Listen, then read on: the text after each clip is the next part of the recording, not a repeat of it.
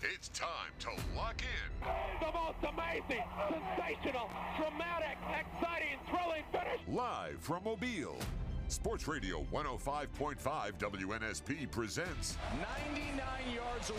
Win this game for one another. The Final Drive with Corey LaBounty and Nick Wiggins. Do your job and play together. The Final Drive, live on 105.5 FM and streaming on the Sound of Mobile app. I cannot believe it. Welcome to a Tuesday edition of the Final Drive here on WNSP 105.5. Corey LaBounty joined by Nick Wiggins, and we want to welcome you in to another scorching hot edition of the Final Drive. Hope everyone is staying hydrated in all of this heat. And of course, if you have not downloaded the free Sound of Mobile app, you need to make sure that you do that to any Android or Apple device that you may have, because again, you're able to correspond with us in the app, whether it's the opening kickoff, the final drive, whether you agree with us, whether you disagree, whether you have information that you want to drop. We want to hear from you in the app, and you can download that free Sound of Mobile app to any Android or Apple device that you may have. Of course, you can always call us the old-fashioned way, 251-694-1055. 251-694-1055 is how you can reach us here on the Final Drive. And Nick, Monday Night Football, my brother, it was in effect last night. A lot of firsts last night. First time for the new broadcast team, and the first time that the Baltimore Ravens have lost in the preseason since I was in high school.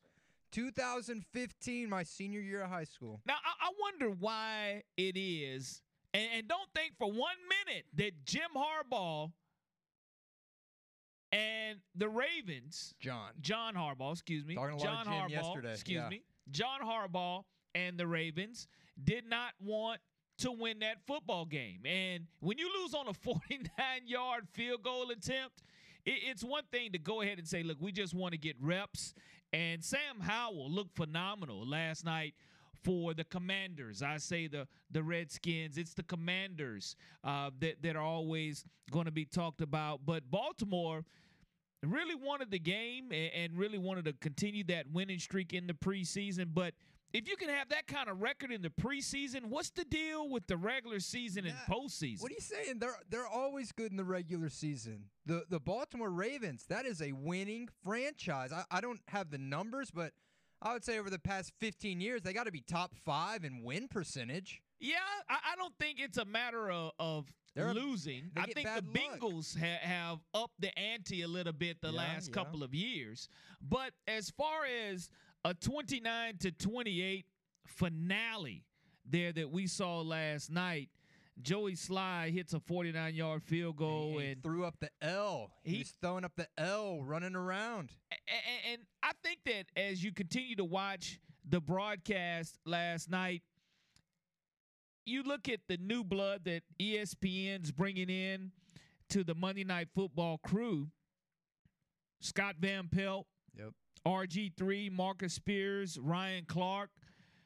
I think they're going to do a good job bringing the game to us. But what is the best all-time Monday Night Football crew? Do you go back to the days of Howard Cosell?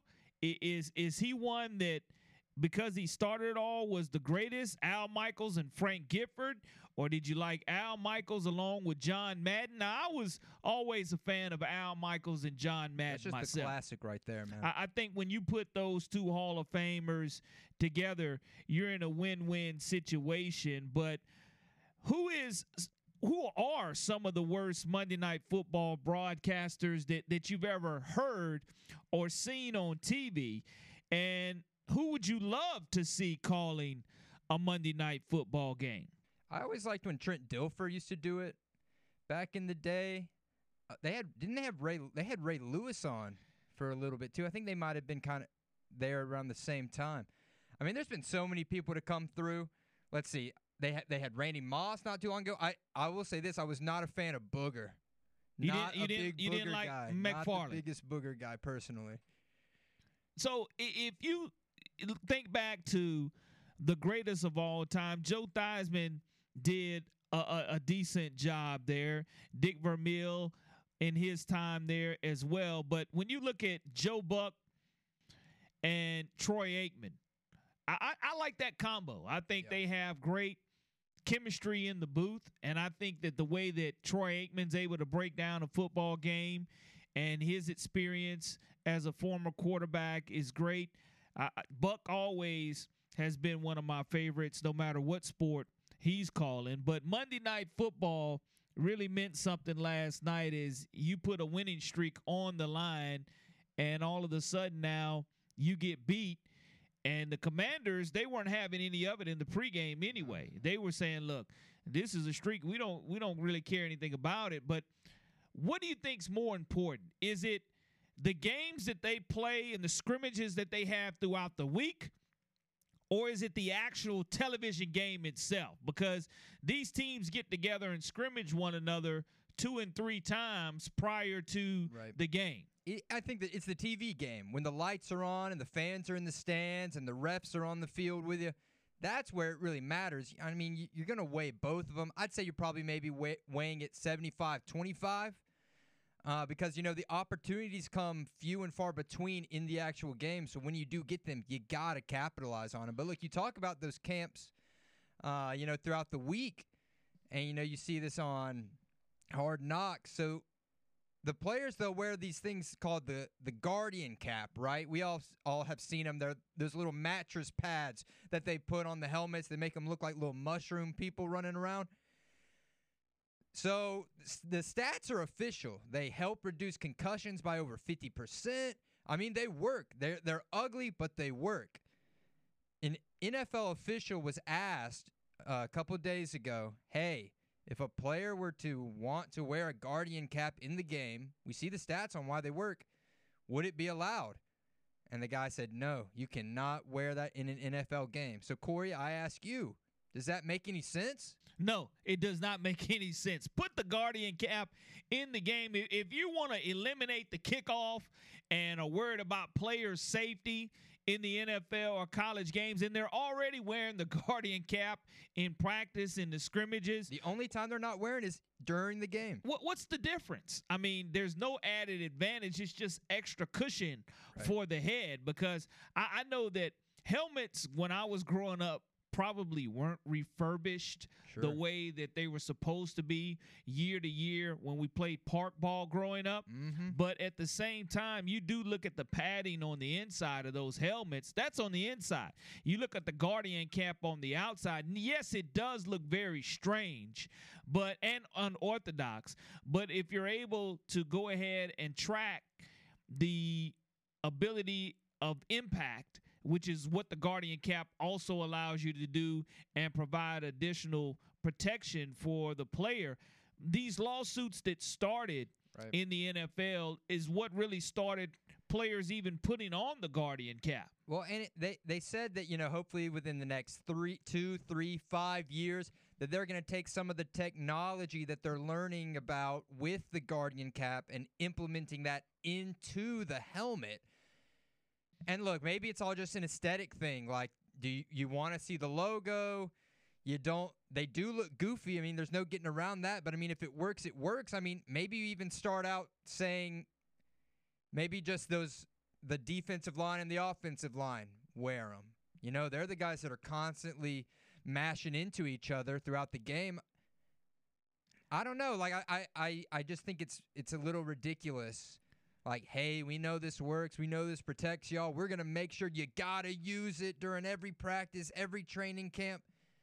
Okay, well, can I wear it during the game just to be safe? Oh, no. Don't even think about it. To me, that's kind of where it contradicts itself, because if it gave a playing advantage to an opponent, they used to have, Bubba Smith used to have the head slap from Michigan State. Bubba Smith, of course, from Police Academy fame, and he goes on to play in the NFL. And Deacon Jones used to have the head slap, to where they used to pop you upside your head. Reggie White used to hit you with the hump, but Deacon Jones used to hit you with the head slap. So, that's when they put these hands to the face rules into the NFL, but I still say that you have to have the ability to let these players choose whether they have on the Guardian cap or not, because the lawsuits ultimately came down and changed the way that football is dictated, especially from a traumatic brain injury standpoint or from a concussion protocol standpoint. You just ask, why was Jameis Winston in the game so long for the New Orleans Saints? Because you had his backup under concussion protocol and couldn't get the reps that he needed. Right. So if it's all about player safety and you're talking about eliminating kickoffs and eliminating contact, I'm all for the Guardian cap being used. In the app, Fidusti, he said, it looks goofy possibly, but think about 50 years ago when there was no face masks, no padding in the helmets. They were just wearing those little leather hats, basically.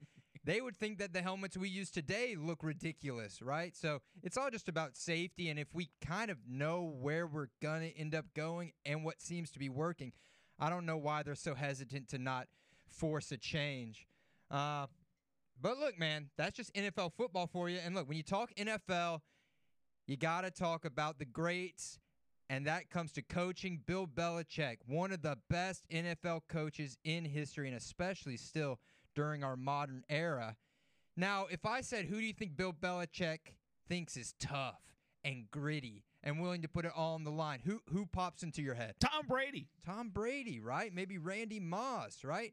But let's hear what Bill Belichick said recently on a podcast about who he thinks is certified tough. A little bit of Taylor. That was pretty impressive. Yeah, she killed it. She's tough, man. She just stood out there and played right through it. Consider yourself to officially be a Swiftie now? Officially? I don't know about that, but what does that mean? Like you have a sweatshirt or something? Well, look, I'm definitely on the you got to calm down. Okay, he's a Swiftie. That's pretty good. Like you got to calm down. Bill Belichick, if you could make out through those mumbles, he's a Swiftie. She played through the rain. Bill Belichick is a certified Swiftie. Corey, what do you think about that? He said you got to calm down, and again, that being one of Taylor Swift's songs, but he sat through one of her concerts in the rain and really enjoyed her putting on. So you look at Taylor Swift breaking Ticketmaster, and you look at Belichick breaking Super Bowl records as far as from winning a winning standpoint. Game recognized game, man. It does. Game recognizes game, and Belichick said he's part of the culture.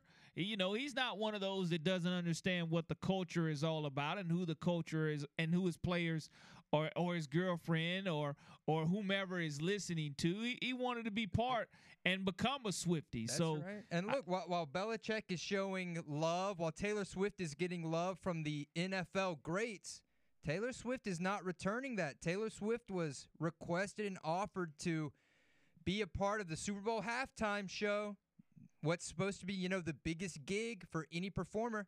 Taylor Swift turned it down. She's too big for the Super Bowl halftime show, and she's probably right.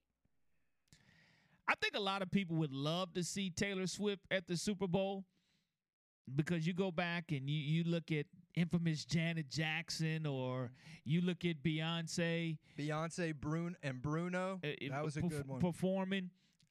Taylor Swift, I think, would be a great fit for the NFL and its fans. Now, I don't know as far as Belichick saying he wasn't a Swiftie. He didn't really deny it. Right. He just threw a name of her song out there to let you know, I'm not going to say I'm a Swiftie, but I can tell you some of her songs that she sings too. Yeah. You know who was an underrated Super Bowl halftime performance? Lady Gaga. She killed that. I really like that one. I think Lady Gaga had one of the more interesting performances, and she's got some hits on her hands now. Oh, yeah. As far as the entertainment at Super Bowl, that's what it's all. That's the Mecca. If you could pick anyone who hasn't performed in the Super Bowl already to perform in this year's halftime show, who would you personally want to see up there? That's a great question in regards to who it may be. as far as from an artist. I don't think there's just one artist. It would have to be probably a combination of. And I think when you do the combination of artists, it makes a little bit better. I know Dr. Dre and Eminem and Snoop Dogg, that was probably one of the best Super Bowls that I've seen from a collaborative effort standpoint. Of course, Prince in the Rain was pretty good, and Michael Jackson, of course, his performance was epic in the Super Bowl. But I don't know, it would just have to be a collaborative effort as far as superstars are concerned that I would want to see. Just thinking of like some blockbuster names here in the app, Timothy saying Foo Fighters. That would be awesome. That's a classic. You could get a lot of this type of rock bands to come and join and want to be a part of that.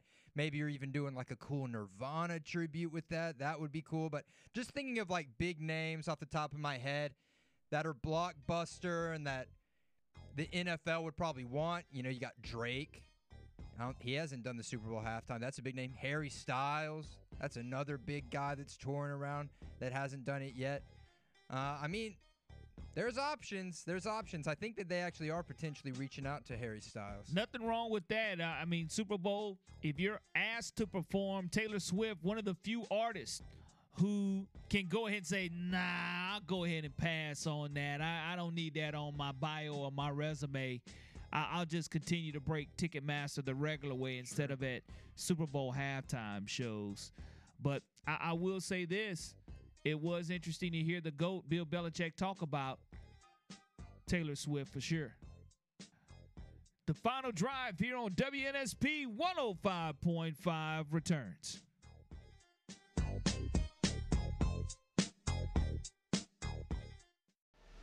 This is Andrew Dow, Alabama former quarterback. You're listening to WNSP 105.5.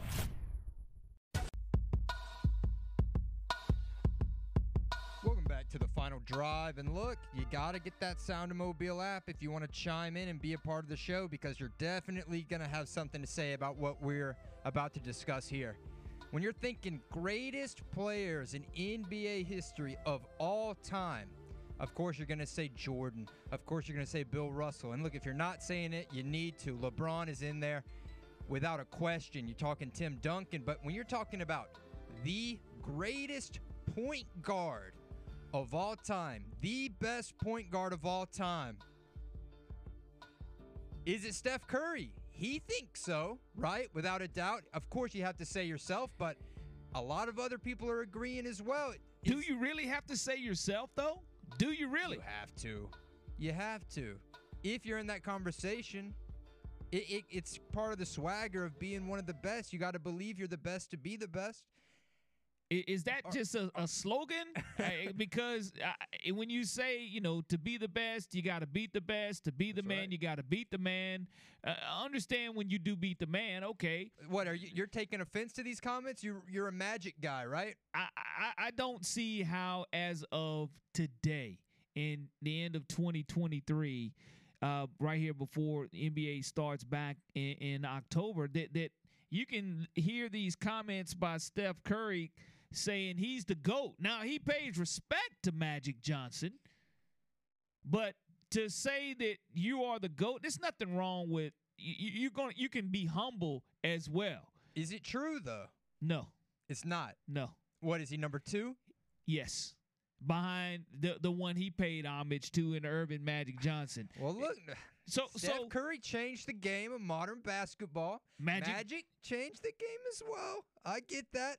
How many rings does Magic have? Magic, you're looking at being a 5-time NBA world champion. Steph's got 4. Okay. How many MVPs does Steph Curry have? 2. All right. Magic Johnson with 3. Okay. All right. So if we're in the greatest of all time conversation right now, as we speak, you need to supersede someone. Sure. In certain aspects or expectations. Now, again, 6'9" point guard, Irving Magic Johnson, Showtime era, true point guard at 6'9".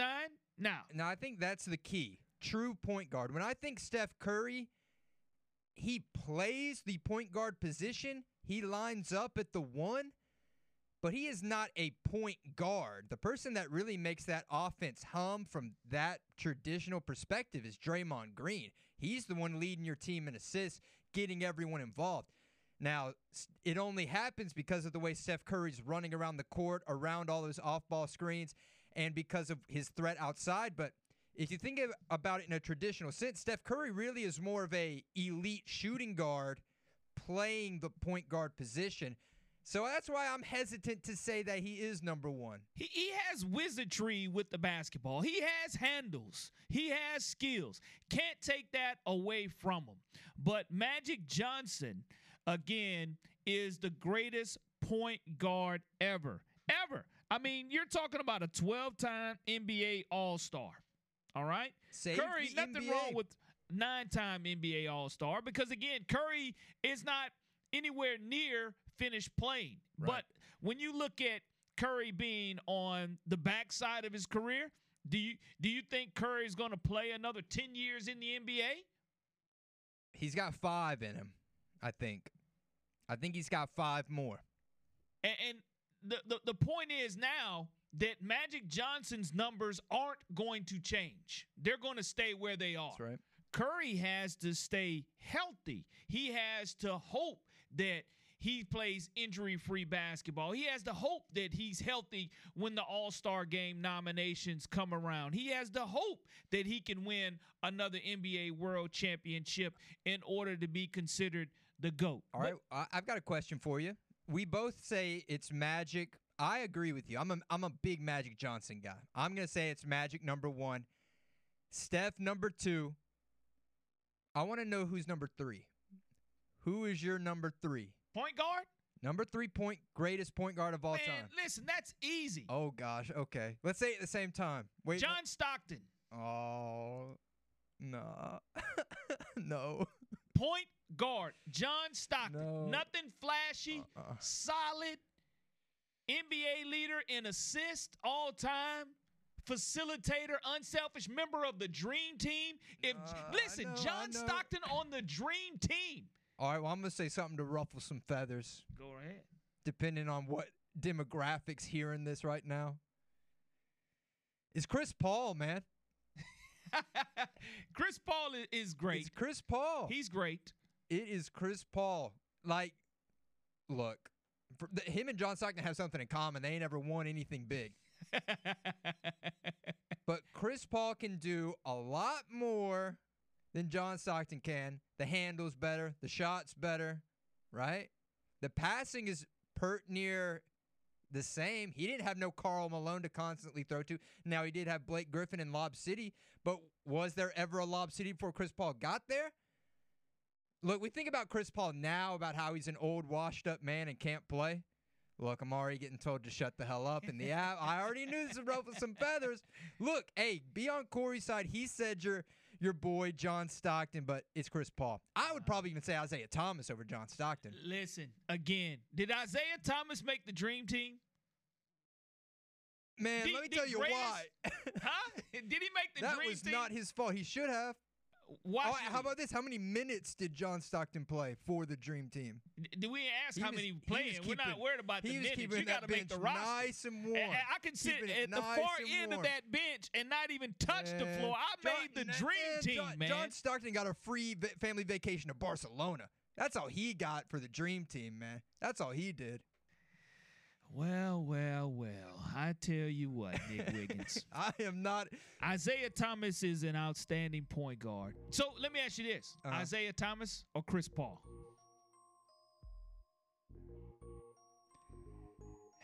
There's a difference between skill and I think, oh, you're the better player and, oh, you are greater and your greatness. I think maybe Isaiah Thomas is a greater player, but I think Chris Paul is a better player. Did I dodge that enough? Yes, you did.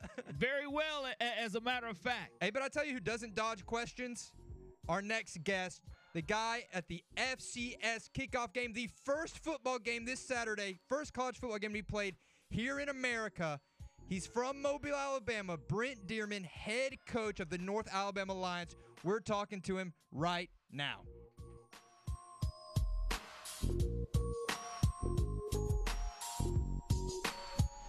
Hi, this is Philip Rivers, football coach at St. Michael Catholic. You're listening to WNSP Sports Radio.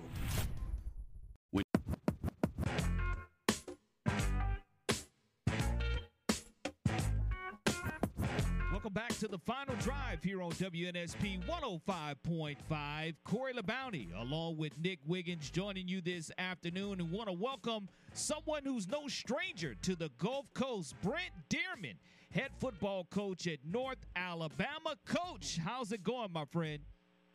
I tell you what, I need you to introduce me every event I go to. That's phenomenal right there.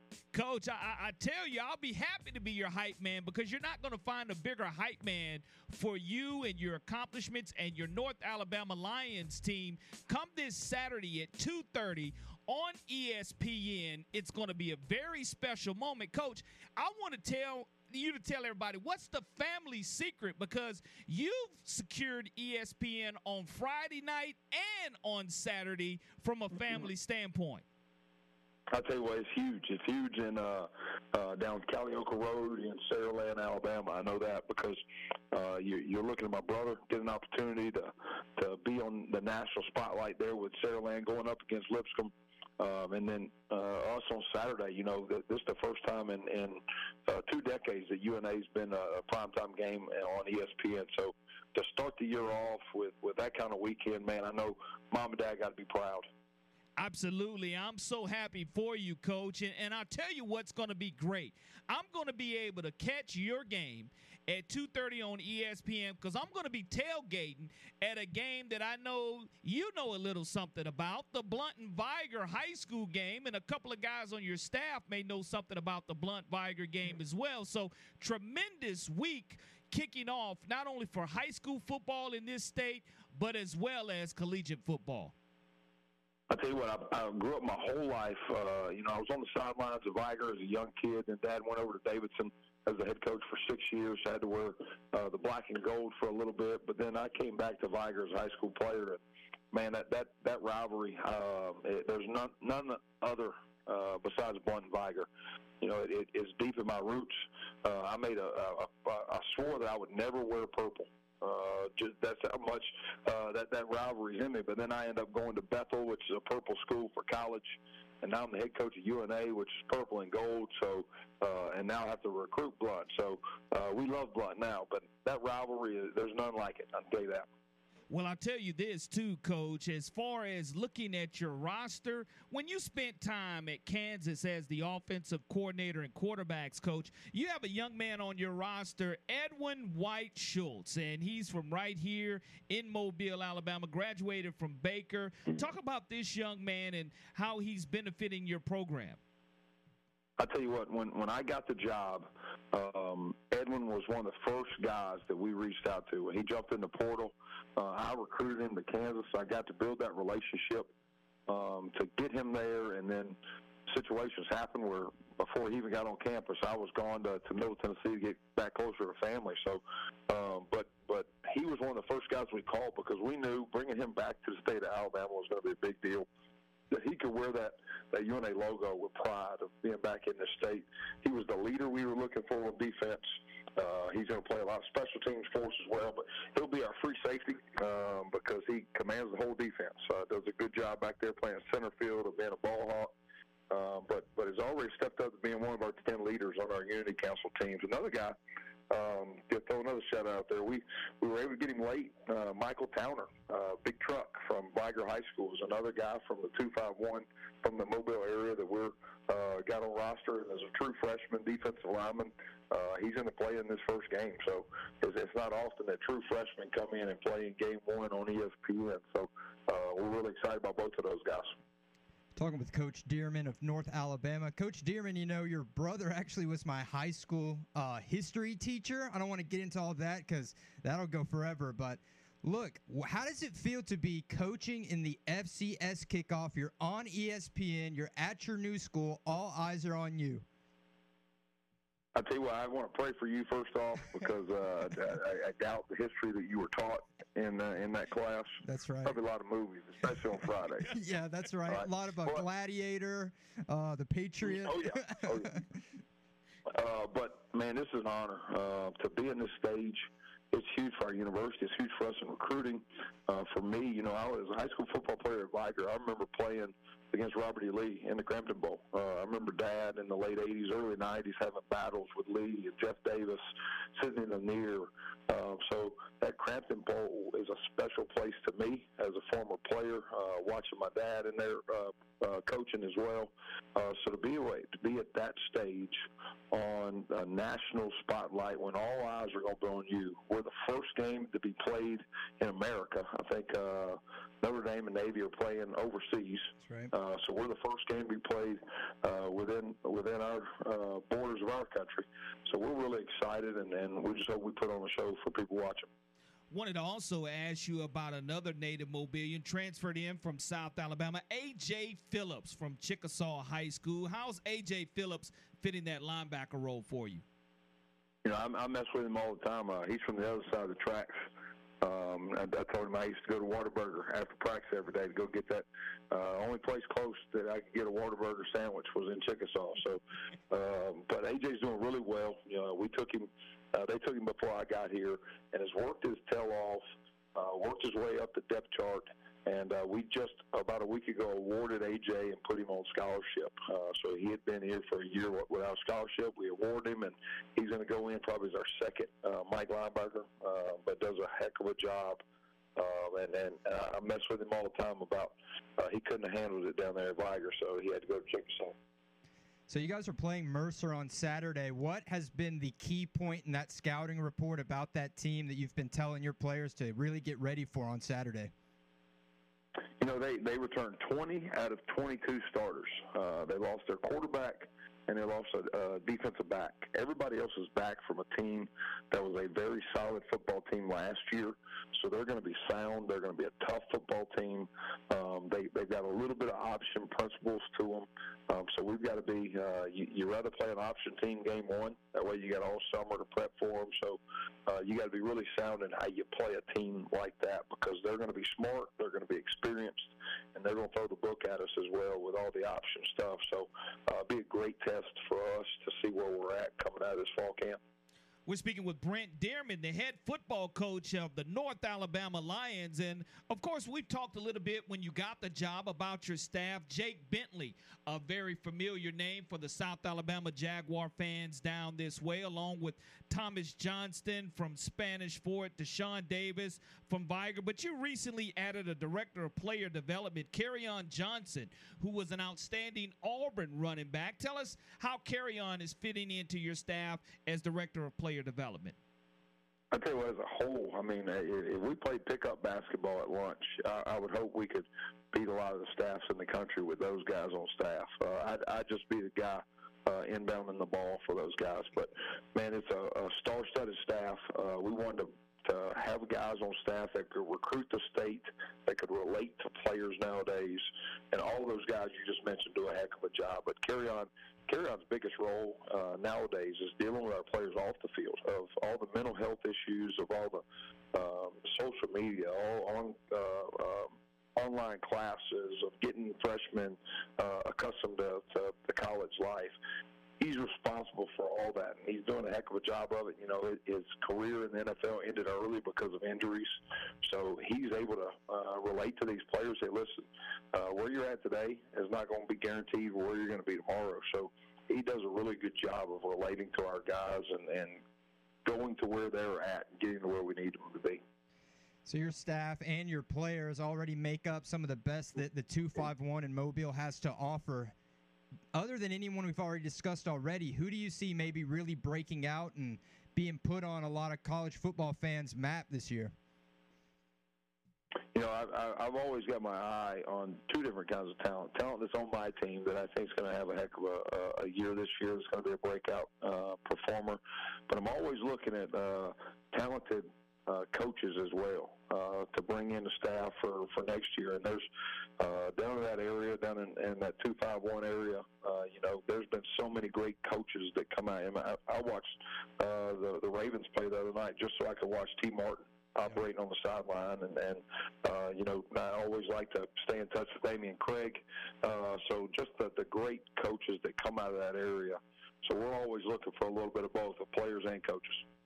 Well, I tell you, Coach, it's just an honor and a privilege to watch your track, not only as a student of the game, a player of the game, as an assistant coach, working that ladder to success. And it's something that kids can relate to when they pop in your Google resume or when they see where you've been and how you've gone from the high school ranks, loving it as a player, loving it as a student assistant, loving it as an assistant coach to where you are now. For those who really want to tap into coaching or pursue their dream, it's never too late to keep grinding and coach. North Alabama football is definitely on the map and will stay that way because of your relentless attitude and your pursuit for perfection. We look forward to watching you go put on for the entire state of Alabama on Saturday. Well, Corey, I tell you what, a pretty cool event happened the other day. You brought up all the resume, all of it I've been through. The man that gave me my first job was Kerry Stevenson. Right out of college, Kerry hires me as OC, and I'm 23 years old. Well, the first day of fall camp this year, we brought Kerry in to speak to the team. And to have Kerry Stevenson talk to the team, address the team, give a motivational speech, it's almost like I went full circle and I was back to being his OC advisor again. So, man, just keep working. For everybody that's listening, you never know when your time's going to come. Just keep your hand on the plow, keep plowing forward, and the Lord's going to take care of you. Absolutely. Brent Dearman, I appreciate your friendship, your communication throughout the years as well, whether it's at Florida Atlantic or whether it's at Middle Tennessee or Kansas. Whatever your stops have been, you've always been accessible. I appreciate that and look forward to rapping with you probably on Sunday coming off a North Alabama victory. And we'll see if the Wolfpack, you can be a proud Wolfpack alum, getting that W over Blunt in the Battle of Pritchard as well. I'm all about talking some Lions and some Wolfpack on Sunday. Let's go. Love it. Brent Dearman joining us this afternoon on The Final Drive. We'll be right back.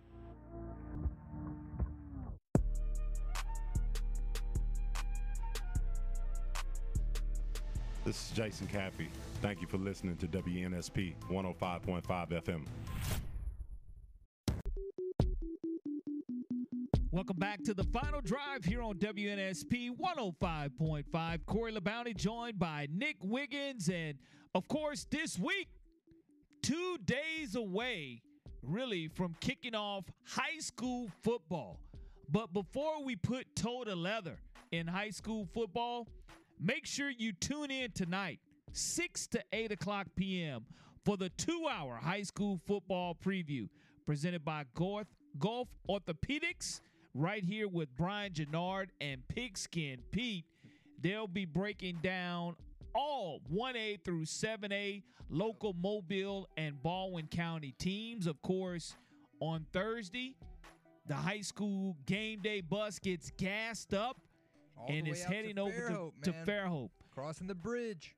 And that's one of those situations to where you look at high school football means that college football is right behind it, but you don't want to miss Pigskin Pete and Brian Gennard bringing you all of the high school football previews presented by Gulf Orthopedics. That's right. You're going to hear from every football coach, every single one. They've all made comments talking about the season. They're going to do an in-depth breakdown of every roster. So, look, if you aren't caught up, if you listen to that show, you're going to know everything that you need to know before these games get started on Thursday. Absolutely. And when we had high school media days a few weeks ago, I think that looking forward, you knew that a couple of things that you could go ahead and guarantee living along the Gulf Coast. You were going to get those daily rain showers, which we have not had. The last hard rain that we've had out here at the studio at 1100 Dolphin Street was a week ago today.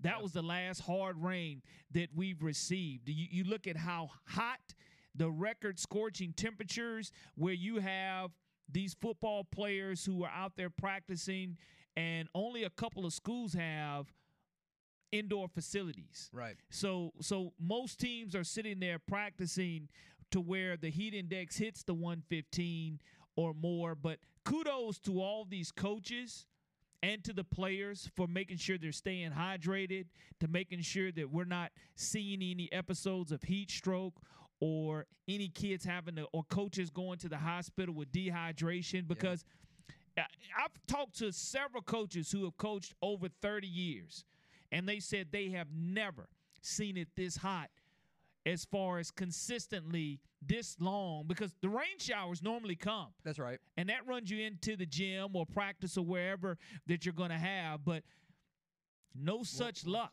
And the AHSAA, they're trying to get ahead of that as much as they can, so they're coming out and they've got these new special kind of heat regulations. A few of the kickoff classics up north, they're pushing back their kickoffs to 8 p.m. to try and get away from some of that heat. What do they got? You get an extra timeout every quarter? In between half? the quarter, they're extending the time in between quarters to where you normally would get in and get out. You're going to give a little extra time there to cool off. So they're doing and having. We always have the heat timeouts that are built into in between because we're on 12-minute quarters. Right. So right under the 6-minute first dead ball, you'll have that heat timeout for the first 5 weeks. And the last couple of years, you've probably needed it in week 1 and 2. But come week 3, 4, and 5, you're like, man, we're just doing this because the heat timeout is mandatory. Yeah. Not because we want to do it, not because we need to do it, because it'll be a pleasant 75 to 80 degrees at kickoff versus 95 degrees at kickoff. But kudos to all the cheerleaders and band members and football players and coaches for sweltering it out for our entertainment on Thursday and Friday nights. And it's going to be fun here to get started here in a couple of days with kickoff for high school football. That's right. Just definitely stay hydrated, be careful, and, most importantly, it's about having fun, man. All these football guys we talk to, from NFL to college, coaches, players, they all say that a lot of their best memories are playing football at that high school level, so just make sure you're staying hydrated out there. It really is, and another scorching day today as the Gulf Coast continues, and really across the country continues to set record temperatures. But, of course, high school football gets started here on WNSP on Thursday night. Michael Bronner, along with Brian Gennard. Michael Bronner making his debut as a high school play-by-play announcer for the radio standpoint, and I know Brian, that's a great partner, will help him along with that. And then, of course, Friday night, WNSP bringing you the big game between Saraland and Lipscomb. And another reason that we want all our listeners to make sure you download the free Sound of Mobile app, because you'll be able to correspond not only with Pigskin Pete on Friday nights, you'll be able to give us updates wherever location you're at, give us the thoughts on the game that you received, and, of course, give us input on our shows, whether it's the opening kickoff or the final drive or the prep spotlight, whatever the show is that you love to listen to on WNSP, you have to download that free Sound of Mobile app to correspond with us. That's right. And look, we read every comment. Every comment becomes part of the show if I am able to read it on air. I know a lot of people really push that limit, but hey, for the comments we're not allowed to read on air because we'll get canceled and fired, they're still on the app.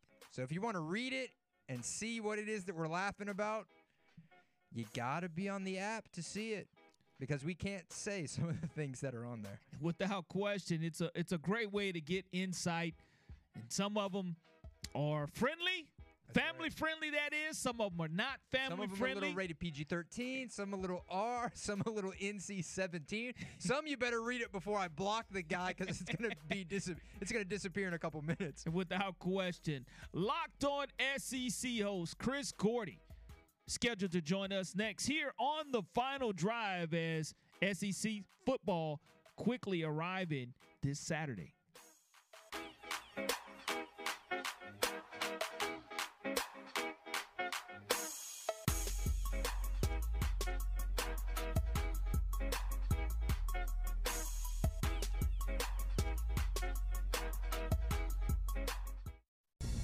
The Sound of Mobile presents For the win! The Final Drive. No, they didn't. Oh, my gracious. How about that? With Corey LeBounty and Nick Wiggins. For the win! live on 105.5 FM and streaming on the Sound of Mobile app. Unbelievable! Welcome to hour number 2 of the final drive here on WNSP 105.5. Corey LeBounty joined by Nick Wiggins. Hope everyone's staying cool in this sweltering hot weather, and want to welcome our next guest, Chris Gordy, Locked On SEC host. Chris, how's everything going, my friend? It's good, man. I'm over here in Houston, and we're getting like these really tiny, staring like outer bands of that system in the Gulf, and we're like all like begging for. Like a friend of mine was like, "Oh my God, I got 2 minutes of rain today." I'm like, "No way, we got about 30 seconds." So we're like, we've been in such a drought for the last 30 days. We're like, any kind of rain is welcome at this point. It's so damn hot.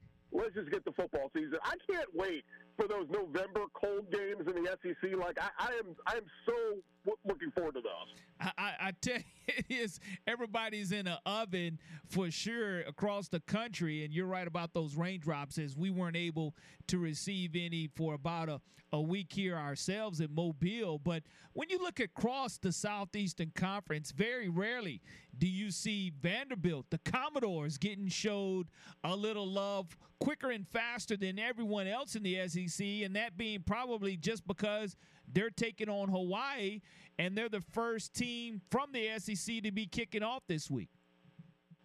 Yeah, it's smart on their part. They did this last year. You know, they played in week 0. They went to Hawaii, and this year was week 0 with the return trip from Hawaii. It's smart for a program like that. I wouldn't be surprised if some of the other, Missouri, they requested, they're playing South Dakota next Thursday, and that was originally a Saturday game. They had requested to move that up to Thursday, and the SEC granted that move a couple of months ago. And so they're going to open, next Thursday night on the SEC network on a night where, Florida's going to be playing Utah, but, there's not a whole lot of other big games going on. So it's an opportunity for your program to get a little love. And, yeah, that's kind of what Vanderbilt's doing here with this game against Hawaii. And, I'd love to see more teams make the move to week 0. Florida State played, I think it was Duquesne in week 0 last year, and then they played LSU in week 1. LSU, they didn't have a week 0 game. And talking to people who played or were down there for that game said, it was an advantage for Florida State that they had already gone through a game, albeit it was Duquesne, they beat the crap out of them, but, they got a lot of kinks worked out, whereas LSU was still trying to get a lot of their chemistry going and all that, and Florida State won that game. So, yeah, I wouldn't be surprised if we see more teams kind of move towards wanting to play that week 0 game, but it's great for a program like Vandy that's been, basically off the radar ever since James Franklin left. They've been bad. As nice of a guy as Derek Mason was, they never really got it going.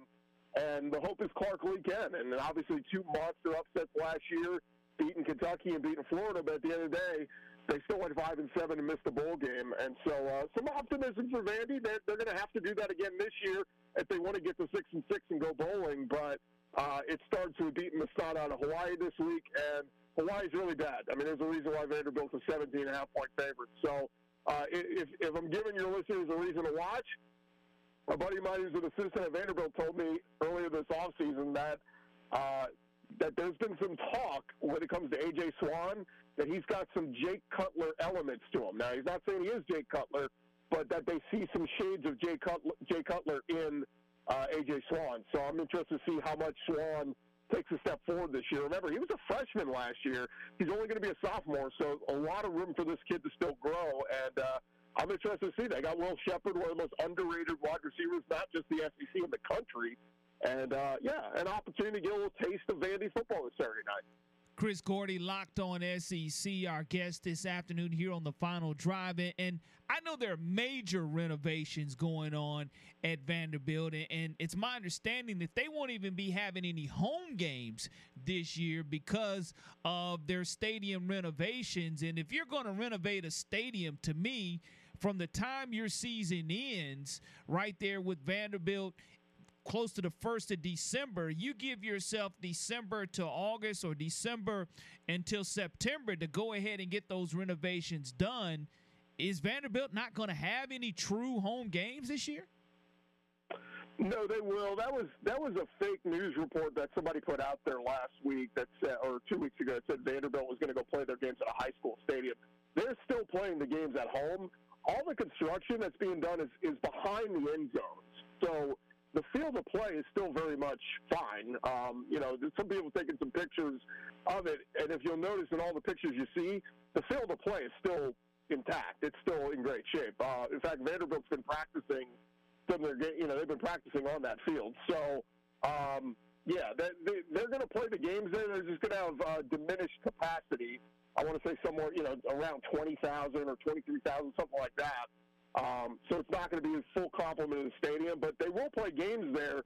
You just won't be able to go in the end zones where they're doing all the work at least from what I understand. So, yeah, it's but then again, if you ask other people, they say, well, nobody goes to Vanderbilt games anyway, so it shouldn't be much different. It's a home game for whatever opponent they're playing in the SEC for sure. I know I checked out their game a couple of years ago. My mom is a Vanderbilt graduate, and there was more crimson and white in the building than there was definitely black and gold for certain. But that's okay, too, because the Vanderbilt people made their money back selling them to their opponents. And I know when they played Georgia, you would have thought it was Georgia's home game as well. But when you whip around the SEC as far as getting ready here, quarterbacks being named as starters at Auburn this past week, Peyton Thorne, Nick Saban still has named a starting quarterback. I think we'll see that depth chart come out probably on Monday of next week. But looking at Kentucky or the Missouris of the world or the Tennessees of the world, what is there any shocking news at quarterback from that position across the league? No, I mean, Peyton Thorne was expected at Auburn, and we got that one out the way. Georgia over the weekend announced Carson Beck as their guy. Again, no surprise there. I did laugh today when I saw somebody put out a tweet that breaking news: Shane Beamer has announced Spencer Rattler. And I went, what in the world? Like, that wasn't even up for debate. Like, it's just so weird that, I guess teams still have to announce it. I'm sure Tennessee will come out and announce Joe Milton as their starter, and it's like, yeah, we know. You brought him to SEC Media Days. Like, what in the world? Like, why do you need to make an announcement on this? The Alabama one, I think, is going to take some time. Obviously, Alabama and Ole Miss are the two big ones we're watching. Ole Miss, obviously, we think it's going to be Jackson Dart, but no announcement's been made. But what them and a few other schools have the advantage of doing is they don't open with a big dog. You open with a cupcake. Yeah, Nick Saban, there's no urgency. There's no rush to say, this is our guy.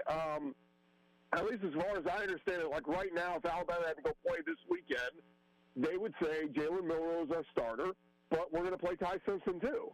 And that's how it's going to go. Now, there were some reports the last couple of days that the freshman Dylan Lonergan was looking really good and all that, but I take that as just fall camp fodder. I mean, to me, that's like 2 weeks ago at Auburn where they were, people were gushing over, the third stringer looks really good here. It's like, yeah, that's great, but Holden Garrett is not going to be the starter at Auburn right now. So that's kind of what I took, out of that news with Dylan Lonergan. But I think it'll be Milroe starting against Middle Tennessee. I think, we'll see a little bit of Ty Simpson. And if all goes well and Jalen Milroe leads them down the field on a couple of scoring drives, I think he'll be the guy against Texas. But, yeah, I don't know if there's no reason for Nick Saban to make an urgency in oh, my God, we have to announce a starting quarterback. Because they're just trying, I think they're going to allow that week one game to let that thing figure itself out.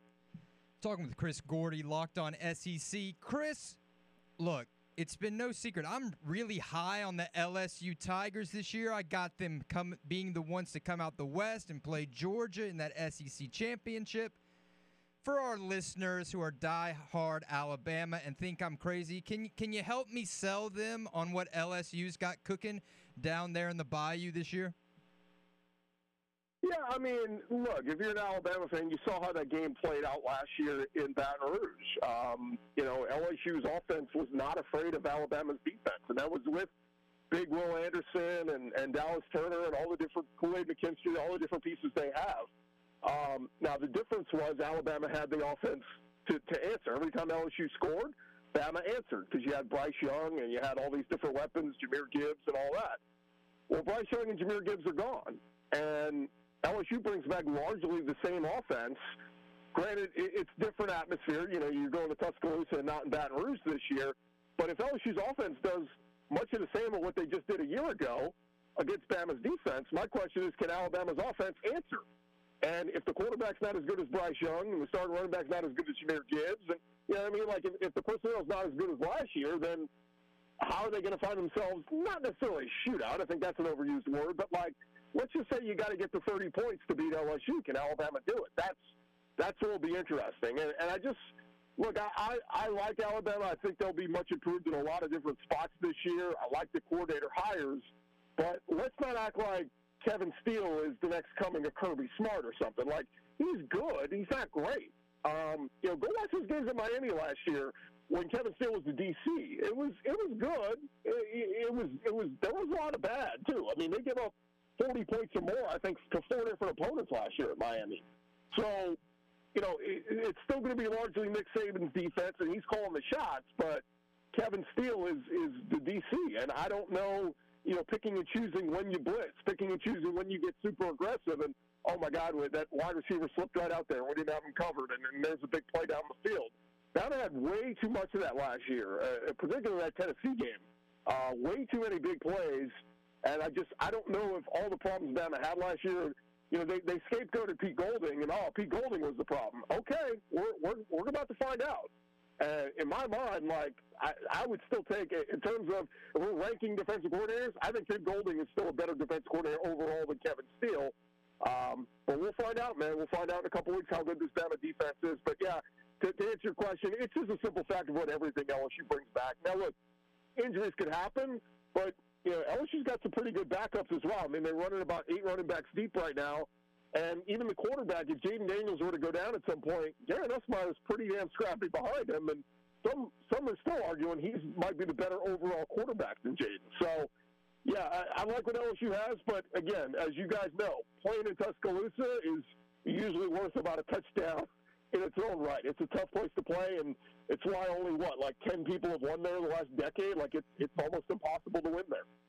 It's a hard place to win for certain, and when you look at a hard division to win in the SEC East, the South Carolina Gamecocks and Spencer Rattler not really getting a lot of love shown. Can Spencer Rattler be that guy for Coach Beamer in the SEC East and actually surprise some folks when it's all said and done? Yeah, I think they'll win a game or two they're not supposed to. I mean, that Tennessee game last year was a prime example. The Clemson game was the cherry on the top. I mean, that was the one like, holy hell, they beat Clemson. They're arch rival. I still think they're only going to be as good as this offensive and defensive line can take them. And, you know, I still have some major question marks about the offensive line and the protection. And, you know, go back and watch Spencer Rattler through the first 6-7 weeks last season. He was running for his life back there. Constantly dealing with blitzing and pressure in his face and getting sacked, and as a result, he threw a ton of interceptions because he had pressure in his face, and he's having to get rid of the football before he wants to. And so we saw a very mixed bag with Spencer Rattler last year. If they can fix those and the offensive line plays well and protects, yeah, they're going to look really good. I still have some question marks about who their running back is going to be. You know, Juju McDonald's okay. DeCarrion Joyner is going to get some snaps back there, the former quarterback. So, you know, we'll see there. And then on the defensive line, they've added some pieces through the portal, but they've added not one but 2 pieces from, you know, community college transfers. And I'm just looking and going, look, they look like good players. The measurements and all are good, but are we really going to go into an SEC season saying we're going to lean heavily on 2 community college transfers as being big-time playmakers for us? So, you know, those are just my big concerns with South Carolina. You know, they got a big one against North Carolina next week to start the season, and Drake May on the other side for North Carolina, he's going to score some points. Spencer Rattler and that offense are going to have to stay healthy and answer, and if they can't, they're going to get their butts beat by North Carolina. The last question I'll ask you is about Kentucky. I know Deuce Hogan. I watched him in a QB1 documentary on Tubi along with Bryce Young and Anthony Richardson. Devin Leary or Deuce Hogan for the Kentucky Wildcats? It's Devin Leary. I mean, he was the top-rated quarterback in the transfer portal this past offseason, and a lot of people wanted him. Obviously, injuries messed up his year at NC State last year, but The year prior to that, his numbers were ridiculous at NC State. He's a really, really good quarterback. And I like what Kentucky's done. They've addressed their offensive line issues they had last year. They bring back Liam Cohen, who was a great OC for them 2 years ago.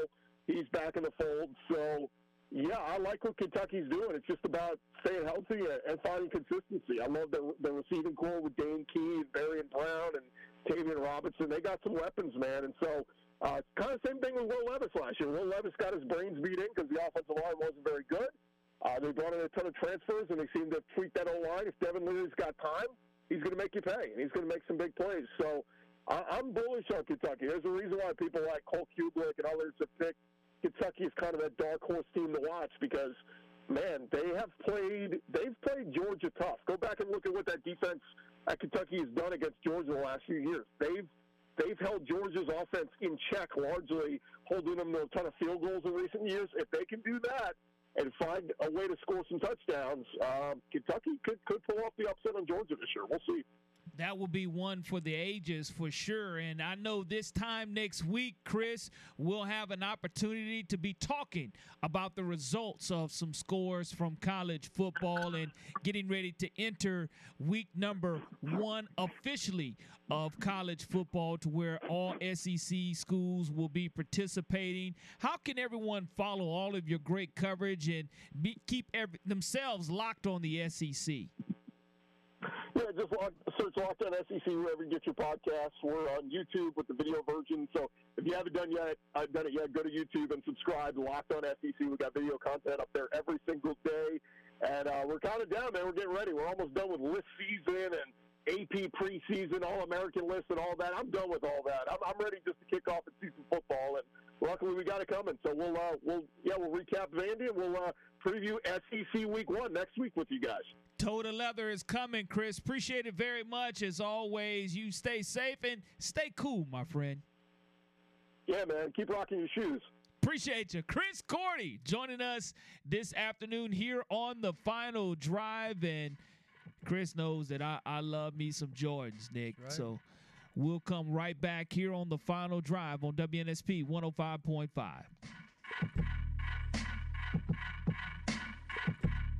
Hey, this is Coach Tommy Tuberville, and you're listening to 105.5 WNSP. Welcome back to The Final Drive with myself, Nick Wiggins, and the best host on the coast, Corey LeBounty. And look, talking about final drive, someone who may have played their final drive and their final down for their current team, Jonathan Taylor. He requested a trade or wanted a trade.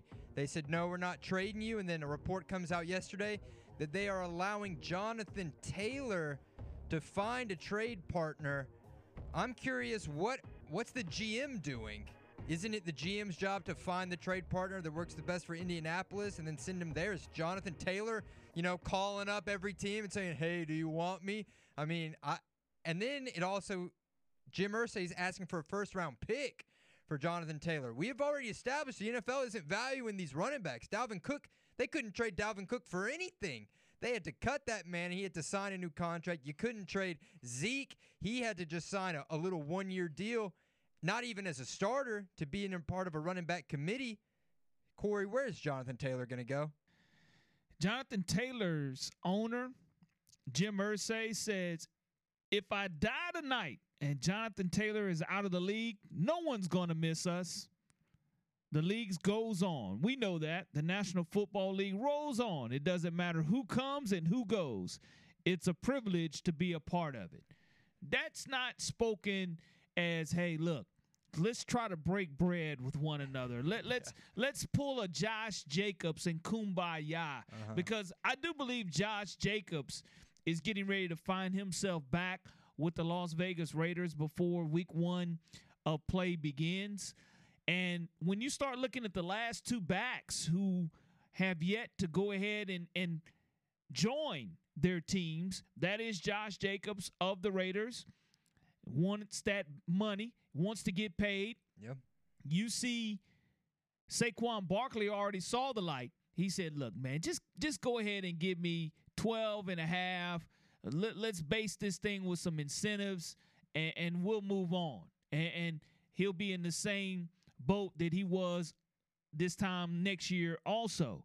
But as far as Taylor doesn't have a lot of miles because he's a fairly young player in the NFL. Right. You look at him coming in and being able to produce, Nick, it's important. I mean, you drafted this young man. You wanted him to be a part of your franchise, and it's not like he's been part of your franchise for 5 to 7 years. I'm just curious when it comes to the asking price.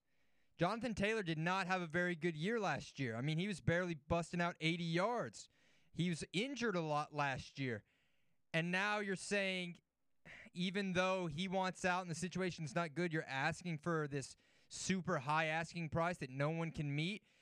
Are we preparing ourselves for a year where Jonathan Taylor is just sitting on the sideline because either no one wants to pay the price or because Jim Irsay won't accept whatever the highest bid is because it's not meeting his price specifically? Those comments you just said, I mean, I think that pretty much says it right there. I mean, if Jonathan Taylor has to go out the league for Jim Irsay to get what he wants, then Jim Irsay is ready to do that. But let's just think about team, right? There's not really a team in the NFL that's right there at that, oh, man, if we can just really get that bell cow running back, we're really going to be set. Now, personally, we talked about what teams we're kind of rooting for outside of our own personal favorites. Can you imagine putting Jonathan Taylor, a capable running back like that, on a same offense with Lamar Jackson, right? Mark Andrews, top 2 tight end in the league, Odell Beckham Jr. Now that's an offense right there. If you could shoot, can you imagine him on your Miami Dolphins? I know they're doing a little bit running back by committee, but where would you want to see him go? Well, I think he could be a value and an asset to the Dolphins, but what would they have to give up to get him? So for Jim Irsay, a first-round pick, apparently. Too much. That's too much. Way too much. Way too much. Yep. Way too much. I'm thinking a third tops. There's no way I could give up that for Jonathan Taylor coming over to the Miami Dolphins. And I don't think they would do that either. I mean, again, he's a wonderful back. And I think he's going to continue to get better. But, I mean, it's not like he has come close to hitting the 1,500 rushing yard plateau. That hasn't been the case. So, as far as NFL goes, our next guest, Ezekiel Elliott. That's a running back that wanted to get paid. Playing for the Dallas Cowboys. Yeah. He's one of the ones that reset the market for the running back. And someone who covers the Dallas Cowboys on a daily basis. Matter of fact, she handles their sideline duties. It's Haley Sutton. America's team, people. America's team. Haley Sutton joins us next to talk about the Dallas Cowboys and the direction they're going here on the Final Drive on WNSP 105.5.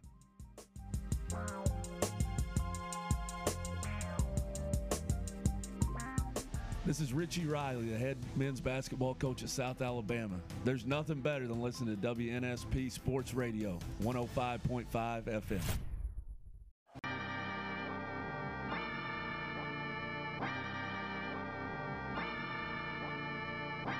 Here on WNSP 105.5, Corey LeBounty along with Nick Wiggins joining you this afternoon. It's a scorching hot Tuesday afternoon here along the Gulf Coast. And I tell you, someone who is used to hot temperatures along the Dallas Cowboys coast is our next guest, making her debut, Haley Sutton, host and reporter for the Dallas Cowboys. Haley, hope all is well and you're finding a way to try to stay cool. Yeah, absolutely. We just got back from California out there for training camp, so getting back here to Texas is it's humbling, to say the least. Absolutely. And first and foremost, I want to say congratulations. I know this is your second year working for the Cowboys organization and franchise. As I watched you cover high school hoops and high school football here in North Alabama for several years, and getting an opportunity to work for America's team. Congratulations on that. Thank you so much. Being a Dallas girl, I grew up just south of the Metroplex.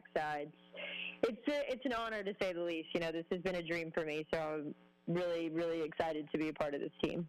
Well, I tell you, the Cowboys, of course, being labeled America's team last year, it wasn't Super Bowl or bust, but so many people expected such great things after the outstanding regular season record, and of course, Dak Prescott staying upright. And I think that here, the fans in Mobile, Alabama, were cheering a little bit louder for the Dallas Cowboys because of the draft pick in Jalen Tolbert from the University of South Alabama. Tolbert, he was frank and up front with everyone this past week, saying, look, his confidence had been shook, but he's back to himself, and that's evident in him catching a touchdown pass in week 1 of preseason action and having close to 4 or 5 receptions this past week against Seattle. Yeah, I love Jalen Tolbert. He's a guy who I've really gotten a chance to get to know just over this last year. And to your point, he talked about, pretty candidly at the Senior Bowl earlier this year about how difficult the transition from college to the NFL really was for him. But I give him flowers every day because not every player has the mentality of, okay, I'm going to go out and get better and address the problems that I'm having in this first year so that I can meet expectations. A lot of guys, would fold. They would do the bare minimum, or they would say, why me? Why can't I figure this out? Jalen Tolbert really took it upon himself to get to know his quarterback both on and off the field. He told me last week that over the summer, Dak Prescott actually gave him a book for him to read, and that really kind of helped navigate his confidence. And, he stayed out at Dak's backyard, running routes, catching passes with the rest of the receivers. So this is a guy who really knows what it means to take that second-year jump. Mike McCarthy talks about it all the time, and what he looks for in those second-year guys. And as we saw today, Stephen Jones announcing that he's officially got that wide receiver 4 spot locked up. So it's just a testament to the work that he's put in this offseason and at camp.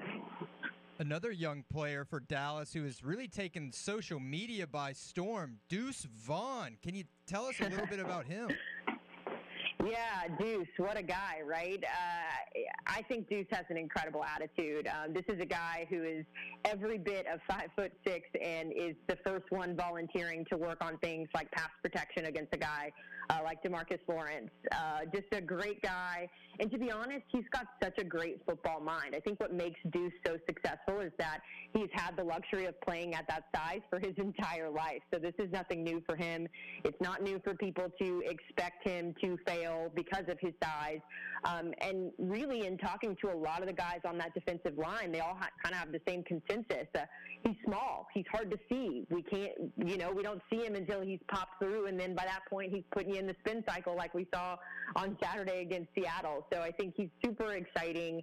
I don't know that he'll necessarily be the traditional running back 2, the way people are kind of trying to figure out who's going to replace Ezekiel Elliott's role at this point. But I do think that there's some special packages and some really cool opportunities the Cowboys offensive line or the Cowboys offense can really work with in order to integrate him into the offense. For the Cowboys to be successful this season, is it the offense that has to stay on track with Dak staying healthy, or is it the defense taking it the next step? What is it for the Cowboys to take it to that next level that Jerry Jones has envisioned, which is that coveted Super Bowl trophy once again? Well, I think as cheesy and as coaches speak as it sounds, the key is complementary football. And you hear Mike McCarthy use that phrase so often throughout the season, but it's right. You saw last year the Cowboys had one of the best defenses, if not the best defense, for much of the 2022 season. And sometimes they were tested because the offense couldn't get on track. And then when the offense did get on track, there were some injuries on the defensive side that made it difficult. And then we have Brett Maher at the end of the season who was unable to convert on those extra points. And as a result, you saw the team, kind of fall apart in those last couple of weeks. And so I think the key is just being successful is that everybody knows their role. We know that this is going to be a Cowboys team that's going to rely heavily on the defense because that's the cards that are dealt. And when you've got a Micah Parsons on your defense, you've got to capitalize on that. for as long as he's in his prime, especially if you've seen him at training camp lately. He's been absurd rushing there off the line. But in tandem with that, you've got to be able to have your wide receivers be comfortable playing with your quarterback. Your quarterback has to be comfortable shifting to a new style of offense. The tight ends have to understand that their role is going to be a little bit more block heavy in this type of West Coast scheme. So there's a lot of factors that go into that. But what I will say is this is the most complete that I've really seen this team be all across the board, really within the last couple of years. So I'm excited for them. We're talking with Haley Sutton, host and reporter for the Dallas Cowboys. Haley, who is a player that right now we don't know the name of, but by the end of the season, you think everyone's going to be knowing this guy's name? Ooh, gosh, that is a tough question. I'm going to say possibly Rico Dowdle, and I know that he's the guy who we're kind of talking about in this moment just because, again, they're trying to fill that running back 2 spot. But I think a lot of people are going to be impressed with what he is able to accomplish. I think, very similar to any player who's coming off of injury and not really been, involved in playing football in quite some years, there's going to be some rust. You've seen that over the last couple of weeks. He had a fumble on the 1-yard line the first preseason game, and then last week, of course, he had the missed block that led to him stepping out of bounds for that safety. But what I will say about Rico is he's incredibly coachable. He adjusts pretty quickly in terms of getting coaching information and figuring that out. He's a really hard worker, and he wants to be on the field. So I would definitely say keep an eye out for Rico Dowdle. And then I would also say just from the rookie class, someone who I've been incredibly high on, who I think is still kind of getting their legs under them, is 7th-round draft pick Jalen Brooks. He is so incredibly athletic. He's tall. He's lean, almost built like a Nahshon Ryder and Israel Mukuamu on the other side of the ball. But just has all the potential in the world. He's got great hands. Some of the catches he's been able to make at training camp have been really impressive. I'd like to see on Saturday that translate into the game just a little bit more, but also I kind of don't want it to so that other teams don't see, what he's able to do. But, yeah, those are the 2 that come to my mind just off the top. Defensively, Trayvon Diggs has been an absolute steal for the Cowboys in regards and the results that he's getting defensively. I know his game continues to elevate, and he continues to be a big part of the backside of that defense for the Cowboys moving forward. The excitement with him coming back and teaching the younger guys the ropes to have the same type of success that he's had early in his career. Yeah, it's been cool to see this kind of metamorphosis even over just the 1 year that I've been covering this team with Trayvon Diggs. He is both equal parts coaching and also being coachable. If you'll notice, both him and Stephon Gilmore are now rocking matching Jordan cleats. I believe they're the same ones that Dak wears. But, they've got the same color scheme, same matching cleats on opposite sides now, and you see him taking the lessons that Stephon's been teaching him and passing that on to guys like, some of those other DBs in the room, Deron Bland, even guys like Nahshon Wright, Kelvin Joseph, who are kind of mixing around there as well.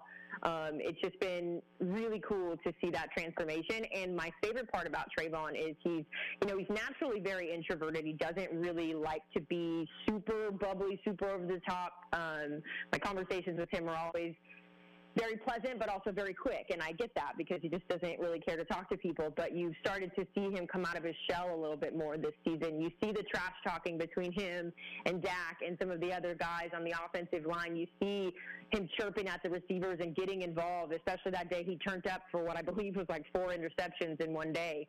So you're just starting to see kind of that next level in Trayvon, which is good to see. Dak Prescott, again, being the field general and really the man who ultimately symbolizes what that star on the helmet means. He's really paid his dues since he's come into the National Football League. Of course, here in Mobile, Alabama, we've had a chance to see him when he played at Mississippi State against our South Alabama Jaguars, and then in turn had a chance to check him out at the Reese's Senior Bowl before he was drafted by the Dallas Cowboys. But as a whole, Dak Prescott, talk about what he means to this franchise moving forward. And if he wins a Super Bowl, or if he even makes it to the Super Bowl, where his star and his legacy will be in Dallas football Cowboy lore? I think Dak Prescott has kind of already stamped out his legacy, and I know that Cowboys fans won a Super Bowl. Trust me, as someone who's supported this franchise for 29 years, I get it. But I think what people don't recognize is that being the quarterback of America's team is the most difficult job in all of sports. And I know that Dak knows that. I've never met a player who is more locked in, the player who is able to block out the noise. I mean, this is a guy who has been through so much just on the personal side of things, in what he's had to battle and face in the spotlight that most of us wouldn't even be able to carry on our own. So just seeing what he's been able to deal with, the criticism, sometimes warranted, most of the time unwarranted, the way he's able to carry himself, I think that is a big part of his legacy. Now, don't let that be confused. He very much is capable of winning a Super Bowl, especially with this organization, and I know that that is on the forefront of his mind, on Zach Martin's mind, who just got paid, on Tyron Smith's mind, who his calendar is kind of coming to a close with his team, Tank Lawrence. So I think these guys are hungry for a Super Bowl. I think they believe in Dak, which is really important because most people don't. And so it's good to have the support of your teammates. He knows what he has to correct. He's talked in multiple about how difficult the interceptions were last year, how missing those first 5 games really affected him more down the stretch than what he thought it was going to. This year, he has not had an injury. He's taken care of his body really well. He's gone out of his way to work with his offense, to work really closely with Mike McCarthy and Brian Schottenheimer. And I think you'll start to see that when that first game against the Giants creeps up here in a couple weeks. Talking with Haley Sutton with the Dallas Cowboys. Look, when you talk about Dak and you talk about legacy, I'm curious, how's Dak doing? You know, him and Ezekiel Elliott had that partnership, that relationship. He's gone now. And I'm also curious, what is the opinion of the Dallas Cowboys of Ezekiel Elliott and his legacy there now that he has gone and become a part of the New England Patriots? Well, I think in terms of Zeke, this franchise is going to forever be grateful for, the 7 years that he was here. And you can't take away any of the legacy that he's established. He is third on most of the rushing all-time lists, whether it's touchdowns, yards in total, all of that. So this is a guy who's already in the record books. He's already proven what he's capable of and what he was able to do to this team. I don't think there's any bad blood. I just think that there was no way to make the contract work with some of the other numbers that they're having to work through with the team going forward. And I don't remember the first question, so if you repeat that, I can maybe have a better answer there. Yeah, just about how Dak is doing. I know that they were really close, especially from that Hard Knocks, what they showed us there. I'm just, how is he doing with not having Zeke there in the locker room, because they've been together their whole career, right? Yeah, it's definitely going to be weird, and it's weird for us, too, thinking that this is no longer a 2-1-4 team, But Dak was very candid with us a few months back whenever he spoke at a children's cancer event earlier in the year, and he said that it was tough. He said the news really took him by storm, and it hit all of the guys in the locker room really hard. But at the same time, that's the reality of football, and they can sit around and they can mope and wish that Zeke was back or not wish that Zeke was back. However you feel about it, Zeke is no longer a member of the Dallas Cowboys. And I think what makes Dak Prescott such an incredible leader is that even when you do lose your best friend on the team, you're still able to step up. You're able to even increase your leadership abilities even more. Like I said before, just going out of his way to get the offense together out in Atlanta right before they all came to training camp at the end of July. That's something that you don't see, a lot of younger quarterbacks doing.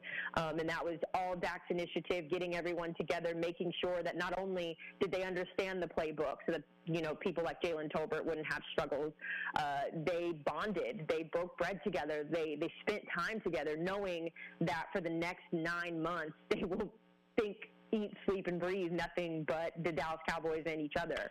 So I think it's tough. I'm not going to sit here and say that he doesn't miss having his best friend on the field, but what I can say about Dak is that there's not a ton that rattles him, and I think regardless of who's lining up next to him, he's going to do his best to get it done. Well, Haley, we're excited to see what Dallas has cooking this year and what they're able to accomplish. For our listeners, how can they follow you and keep up to date with all of your Dallas Cowboys coverage? Yeah, you can follow me on Twitter. My Twitter is @_Haley Sutton, just my name. I'm also on Instagram. I don't know my Instagram name, though, but if you look up Haley Sutton, it has a blue check. I've had a couple of people trying to make fake pages of me over the week, which has been fun to deal with. But anything with a blue check is me on social media. All right. Well, Haley, we appreciate it. Enjoy the rest of your evening. Thanks so much, guys. Appreciate it.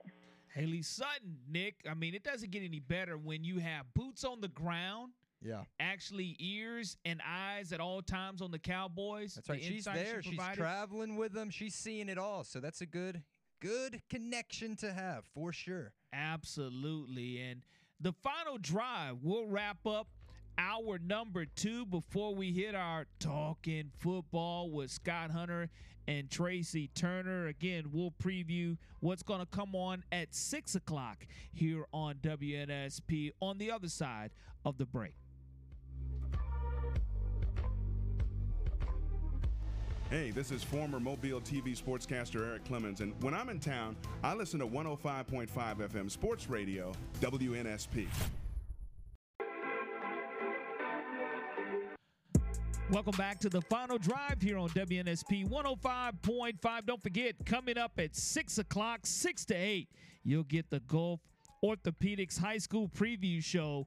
Pigskin Pete, Brian Gennard, Michael Bronner bringing all of the local Baldwin County and Mobile County coaches to you. 6 to 8, you don't want to miss that. And, of course, the replay again 10 to 12 on Saturday. So you'll have 2 opportunities to hear the Gulf Orthopedics High School Preview Show coming up here on WNSP from 6 to 8 tonight. And, of course, again, Saturday 10 to 12. So looking forward to that. Next up, Talking Football. Scott Hunter and Tracy Turner bringing you all the action for the Alabama Crimson Tide and the Auburn Tigers. Of course, Scott was in Tuscaloosa this weekend, so he was able to put eyeballs on what he saw and how he felt the quarterback race was going to go for sure. So it's been another great edition of the final drive. I want to thank Brent Dearman for jumping on with us from North Alabama.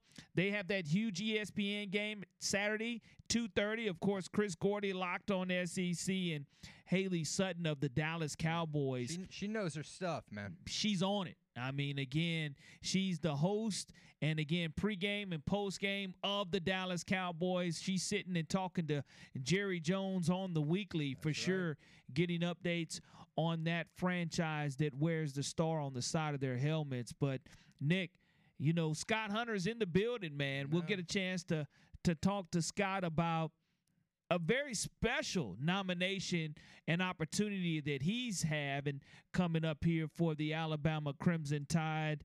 You don't want to miss that for sure. Talking football, we're in game week coming up for college football. Week 0 is what they call it. Alabama and Auburn teeing it up on September 2nd, respectively, against UMass and Middle Tennessee. Which of these Week 0 games, and I do like that Brent Dearman said, we're actually the first game played in America.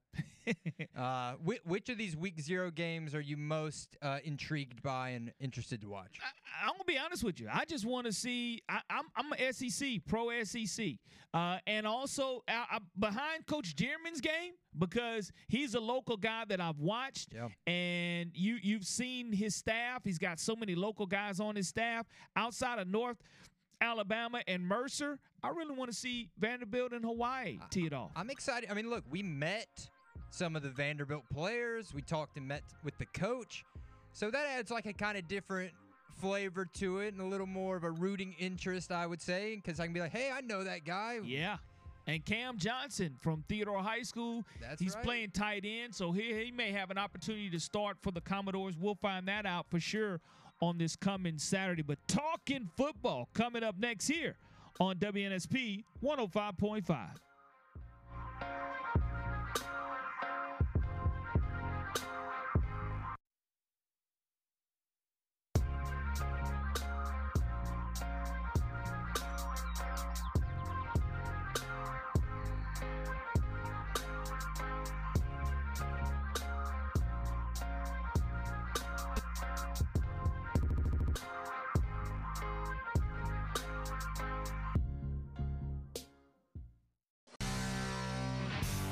The wait is almost over, and it's time to start talking football.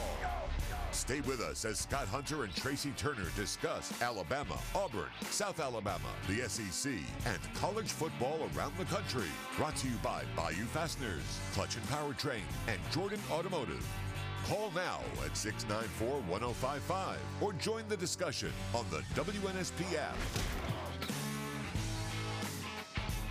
Welcome to Talking Football. It's that time of year. We're in week 0 officially as college football does kick off this coming Saturday as we talked to Brent Dearmon, a Viger alum earlier, Scott, head coach at North Alabama. He's going to be on primetime television on ESPN Saturday versus Mercer. So Coach Dearmon said, look, you know, even though I'm not going to get a chance to see the Viger versus Blunt game this coming Saturday, Coach Dearmon made sure I wanted to say hello to you, a Viger alum as well.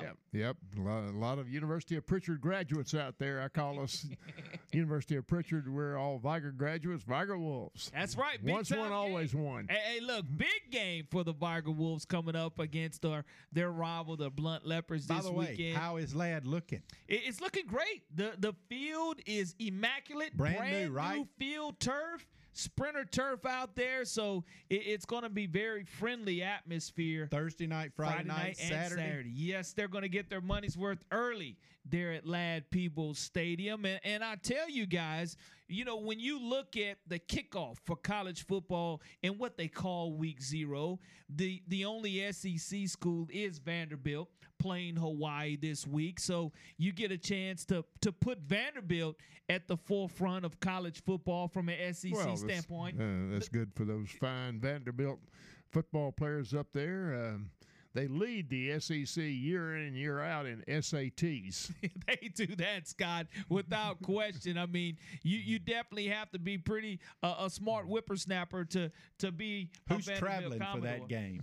That's a great question too, because you sometimes you look in the stands. We were talking about that earlier, to where you have definite home field advantage at Jordan-Hare Stadium. You have definite home field advantage at Bryant-Denny, but when you go to Vanderbilt Stadium, there's normally more fans adorned in the other team's colors than there are black, gold, and white. But I say this to... Yeah, good point. I forget the Vanderbilt coach, but when I was doing TV and going around to all the schools and all, one of the Vanderbilt coaches said he got angry because Alabama was playing Vanderbilt. He looked up, there were Alabama fans just covering up, 2/3 of the stadium and a little contingent of maybe 10,000 Vanderbilt fans. And he went to the athletic director and says, "We've got to quit selling tickets to those Alabama fans." And I said, "What the athletic director said?" He just smiled at me and says, "They're buying them and they're paying your salary." and that's the great thing. I went to the Alabama-Vanderbilt game, I want to say it was maybe in 2018, when Tua and Jalen were battling one another for that quarterback position.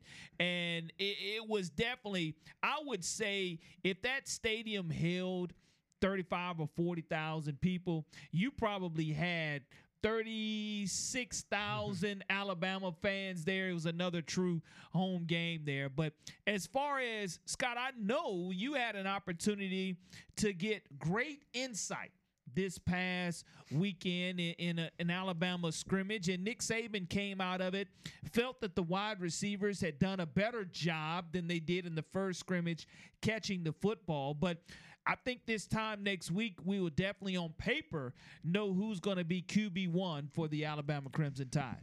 Well, maybe on paper, but still to be decided on the field. I asked Coach Saban after the scrimmage, the A-Club guys and the relevant club people, and now the NIL group all went up there in the north end zone, and I asked him his evaluation of the quarterbacks, and of course he jumped all over me for asking that question and so forth. But I told the guy beside me, I've been cussed out by Coach Brown on the 50-yard line in front of 75,000 people. What's Coach Saban going to say?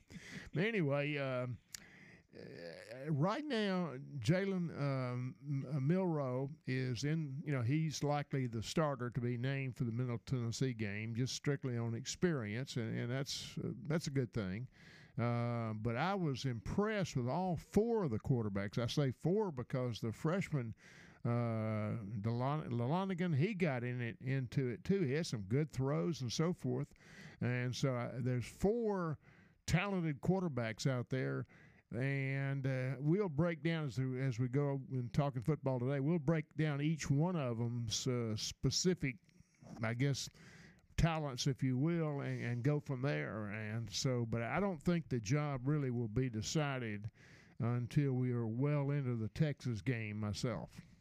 And that's a situation to where, opposite what Nick Saban has been saying, Hugh Freeze went ahead and pulled the trigger. And I've talked to a lot of Auburn faithful, and they didn't think that Hugh Freeze was going to pull the trigger this early in naming Peyton Thorne the starting quarterback. Even though you come in and you transfer from Michigan State, not having a chance to participate with the team in the spring, thought that there would be a little bit longer battle going on to where Nick Saban and Hugh Freeze would mirror one another in regards to how long they were going to hold the starting quarterback close to their vest. Well, I'm trying to think of exactly the deal. Coach Freeze said that Robbie had 3 of his best days of practice after he named Peyton the starter last Thursday. And Robbie threw 2 touchdown passes in the scrimmage on Saturday, but his completion percentage was still about the same we've seen, 53%. I think last year it was 49 or something. Peyton Thorne was 12 of 17. What's that, 66? Mm-hmm. 2 touchdowns and an interception. So let's just think about, in Tracy's mind, if Peyton Thorne throws 25 touchdown passes and 8 or 9 interceptions, with the way it looks like Auburn can run the ball, offensively, they're going to be able to score some points to stay in games. So I think he was ready to just go ahead and settle in, get one guy ready. It looks like that guy, someone that completes passes at a little higher percentage. He wasn't happy with the first, interception, which nobody ever be, but 2 for 1, I just think he was ready to see how the team can gel, because now they're trying to get ready offensively because they've got an offensive lineman who has stepped up, changed his body, 6'6", 320 pounds. He came in at about 340, and now he sort of changed the whole way he looks, which helped his agility, his quickness, and his stamina. And now he's one of the best 5, and so they're trying to figure out how do they get him on the field without taking one of the others that is the best 5. So they're trying Gunnar Britton at left guard to see if they can actually get their best 5 on the field, if Gunnar can play guard, which they think he can. But so that's a good problem to have. Absolutely a great problem to have. And as far as if you're Robbie Ashford and the mentality that you've had, do you say, you know what? You're not going to cry over spilled milk. You're going to find a way every day in practice from a competition and from a competitive standpoint to push Peyton Thorne to be the best and to make – I believe Hugh Freeze believes in Robbie Ashford. I believe that he's the type of quarterback that fits best in his system. But for some reason, I'm not at practice every day. He just hasn't really blown Coach Freeze away to where – the versatility set, Scott said, look, he'll break down the versatility sets of the 5 quarterbacks that are on Alabama's roster. But to me, it's Gehringer trying to close that gap at number 3. But Thorne and Ashford have really been making each other probably better. Well, in modern-day football, you just have to complete better than 53%. Okay, so you got to be 62 at a minimum? Yeah, this day and time with the people that can run and the style of offense and the rules which favor the passing game. The passing game and receivers, not being able to be touched or so forth by the defensive backs, I'd say 65% is probably a pretty solid number for completion. And you're going to get a lot of, quote, long handoffs? You know, you put a guy in motion and just flip the ball to him 2 foot, and that's a completed pass, or where you drop back and you throw that little swing pass like Scott told us he told Jay Barker. Don't throw the ball, just flick it with your wrist. And this day and time, that kind of throw is a substitute for the run. You look at a team that's throwing the little 5-yard out or something of that nature. It's just a substitute for a run on first down in this day and age. Yeah, I agree with that from a yardage standpoint for sure. And if you are an Auburn Tiger fan and the Auburn experience that you get a chance to see, Auburn Athletics has done a tremendous job capitalizing off of the sellout of Jordan-Hare Stadium. They're announcing new VIP game day experiences for their purchase. And I know that there's also been some modification to where in the end zones, you can go ahead and have a different experience and see the game from the field almost as an additional seating for Auburn Tiger fans when you go into Jordan-Hare Stadium. That's a little something different for the fan. What do they call them? Suites? Yeah, right when you walk out the tunnel. Field suites. Field suites. Right when you walk out of the tunnel there to either side, they've utilized some of that space.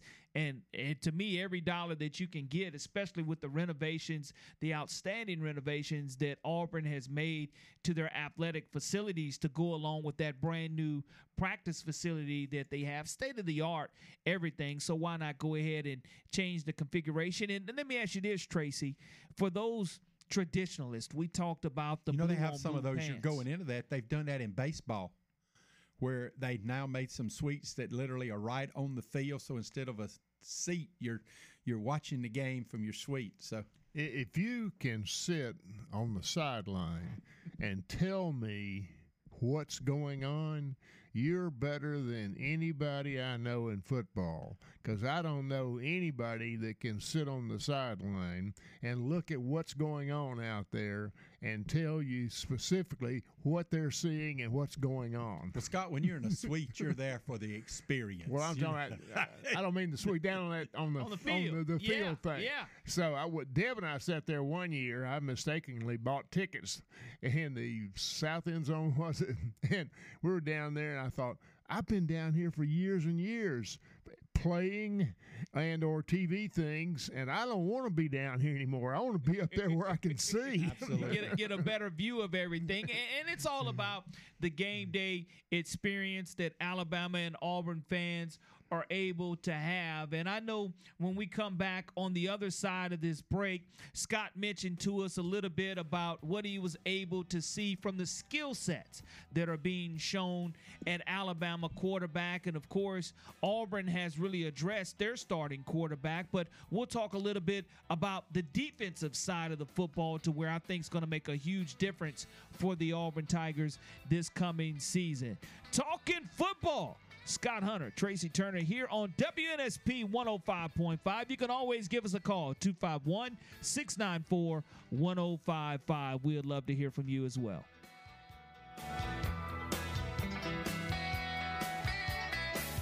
Hi, this is Mark Malone, former NFL quarterback. You're listening to 105.5 WNSP.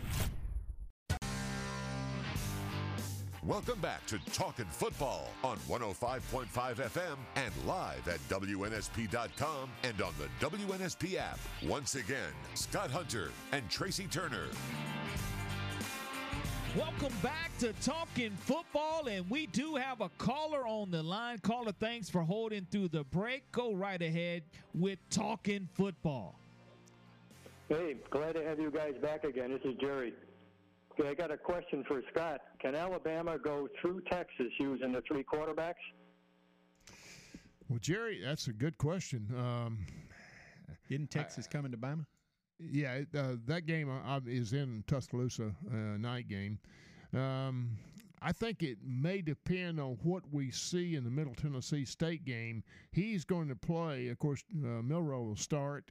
I think you'll see the transfer from Notre Dame in there. You'll see Ty Simpson in there. I think you'll give all three quarterbacks quite an amount of time in the Middle Tennessee State, expecting that it's more like, if you will, like an exhibition game. So, but I think going into the Texas game, then I think you'll see, from an experience standpoint, I think you'll see Milroe start the Texas game, because you wouldn't want to put a younger player, inexperienced player out there, like Ty Simpson. So I think Milroe would start, being healthy. I think he'll start, and we'll go from there and see what happens. I wish I could tell you or definitively what's going to happen with the quarterbacks, but as Nick said in answer to me Saturday after in the north end zones, he's going to let them decide who's going to play.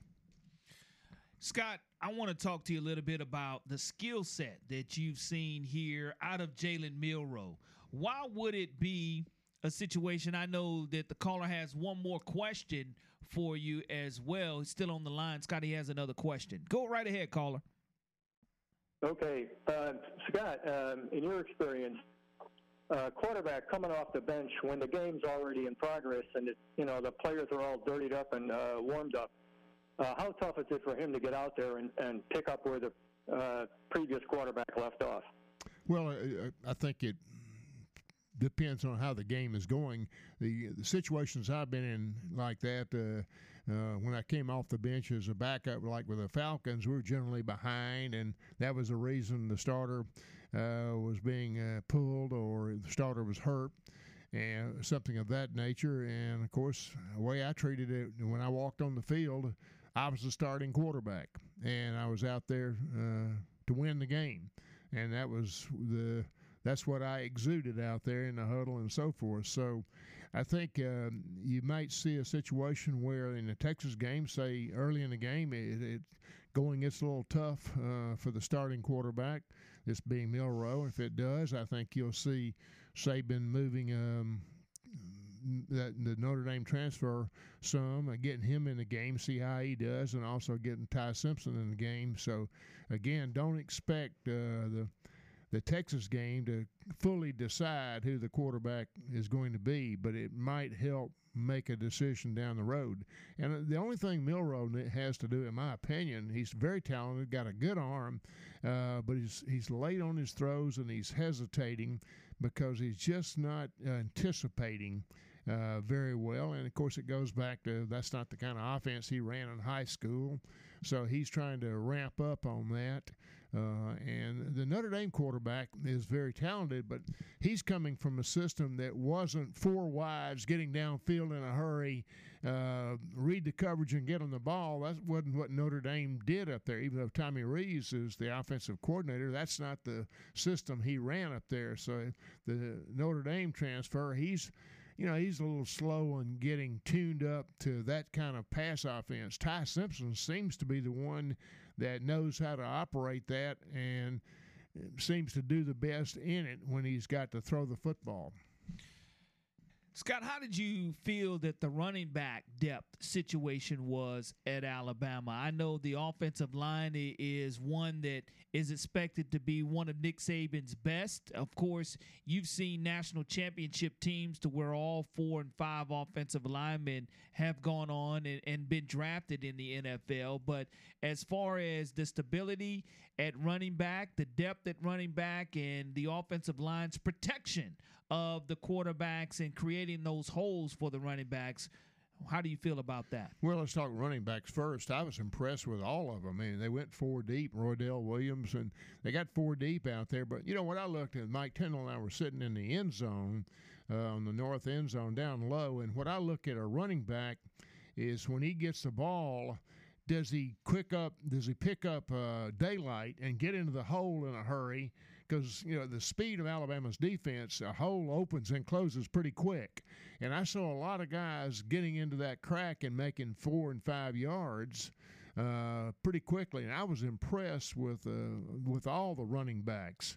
Not so much their wide open out in the field ability, but just finding that little, like an NFL back does. This day and time, all you want an NFL back to do is give you 2nd and 5. He's done his job if he does that, and I think the Alabama backs were doing some of that. The offensive line looks like to me is stronger and better than it was last year at this time.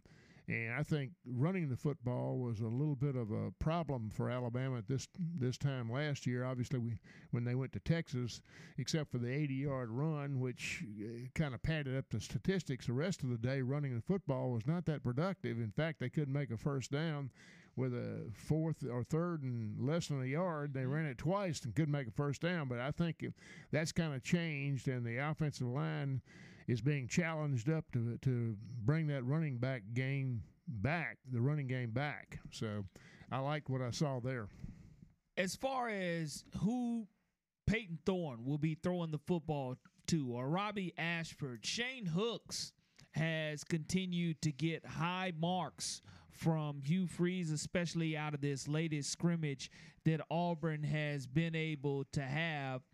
Tracy, you talked about being able to have success for Auburn running the football or being able to have that balance, but you definitely are going to have those playmakers catching the football in Hugh Freeze's offense. Oh, absolutely. I mean, go back and you can see the offense he ran at Ole Miss, the offense he ran at Liberty. The Auburn offense is going to be similar to that. I mean, think of it. He took Willis, who couldn't get on the field at Auburn and became a second-round pick. Mm-hmm. And, Tennessee Titans. And so, I mean, that's the kind of offense he's going to use. You can look online and see some actual breakdowns that Scott and I talk about of what Coach Freeze tries to do with his offense. And the whole process really is to try to make a defensive player be in what's called stress. Okay, what do I do? And it's really very similar somewhat to the concepts of the old wishbone, in that there was a guy on defense when Coach Dye was at East Carolina. There was a certain number 95 at UNC, Lawrence Taylor. Mm-hmm. Well, nobody at East Carolina could block him, right? Okay, so you read him. If he comes down, you take it out. If he takes the pitch, you give it inside. Well, Coach Freeze is some of the same kind of thing of putting either the safety or the linebacker in stress and always trying to make you man up on the backside on his big, tall Terrence Metcalf, A.J. Brown, and then have Ingram, who was, if we remember back at Ole Miss, his tight end. Auburn has one. His name is Fairweather, I believe is how he says it. Yeah, Fairweather, big, tall, tight end, runs great. Will be a tremendous mismatch for a star, a safety, a nickel trying to cover him. He's 6'5", runs well. That guy's what, 5'10", 5'11", maybe 6 foot. Or a linebacker who's big enough physically but doesn't have the foot speed to stay with him. So you got him. So that's Coach Freeze's offense. Let me try to have, like in the pros Scott talks about, a mismatch, a one-on-one, a 50-50, except I win it with A.J. Brown and Terrence and all of those guys 68 or 70% of the time. So that makes it easy on the quarterback. It really does, and I'll tell you, what's not easy is really when you look at the schedule of SEC opponents week to week, because what you do here as far as Alabama is concerned in week number 1 against Middle Tennessee State, you look at Auburn coming in and playing UMass in week number 1, and then of course Alabama facing a much tougher opponent in Texas in week 2.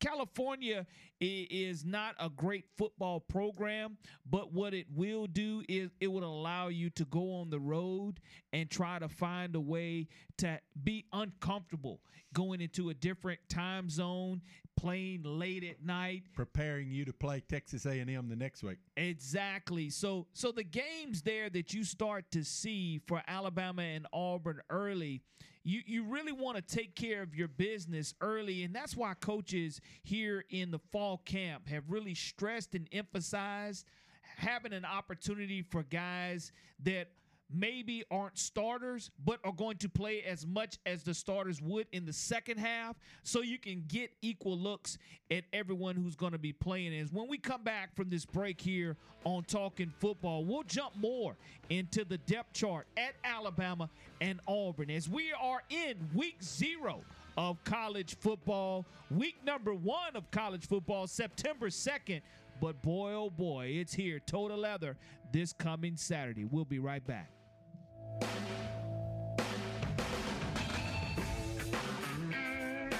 Hi, this is Bill Hancock, Executive Director of the College Football Playoff, and you are listening to WNSP 105.5 in Mobile. Welcome back to Talkin' Football on 105.5 FM and live at WNSP.com and on the WNSP app. Once again, Scott Hunter and Tracy Turner. Welcome back to Talkin' Football here on WNSP 105.5. And right before the break, we were talking a little bit about depth charts for Alabama and Auburn. And I know that Scott, having an opportunity to see the offensive line, the running backs, the quarterbacks, Deontae Lawson has been that name and that buzz that's been going around defensively. Not quite sure how much Deontae was able to play in the scrimmage this past Saturday, but great things are expected from Deontae Lawson, the young fella from Mobile, Alabama, and Mobile Christian. You know, across the board, I didn't have a chance to watch him specifically because I was paying more attention to the offense. My friend Tendall was paying more attention to the defense, but you know, across the board with the linebackers, particularly the first group linebackers, speed, quickness, and what they're doing, I think, better this year than they were doing last year is Kevin has them tackling, real tackling. They're calling it bite the ball. And so I'm seeing an Alabama team now that's gone back to tackling, and I like that. It's something that I know that there were a lot of missed tackles a year ago. Yes. And what's amazing to me. And Kevin told me in spring when he got there, I asked him about tackling. I said, is it just a lost art now?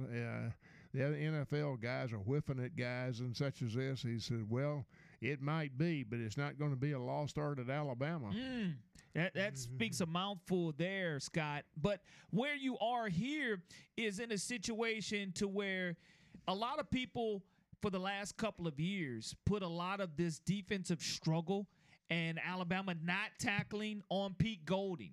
Because you look at the number of NFL guys that still went on to be successful.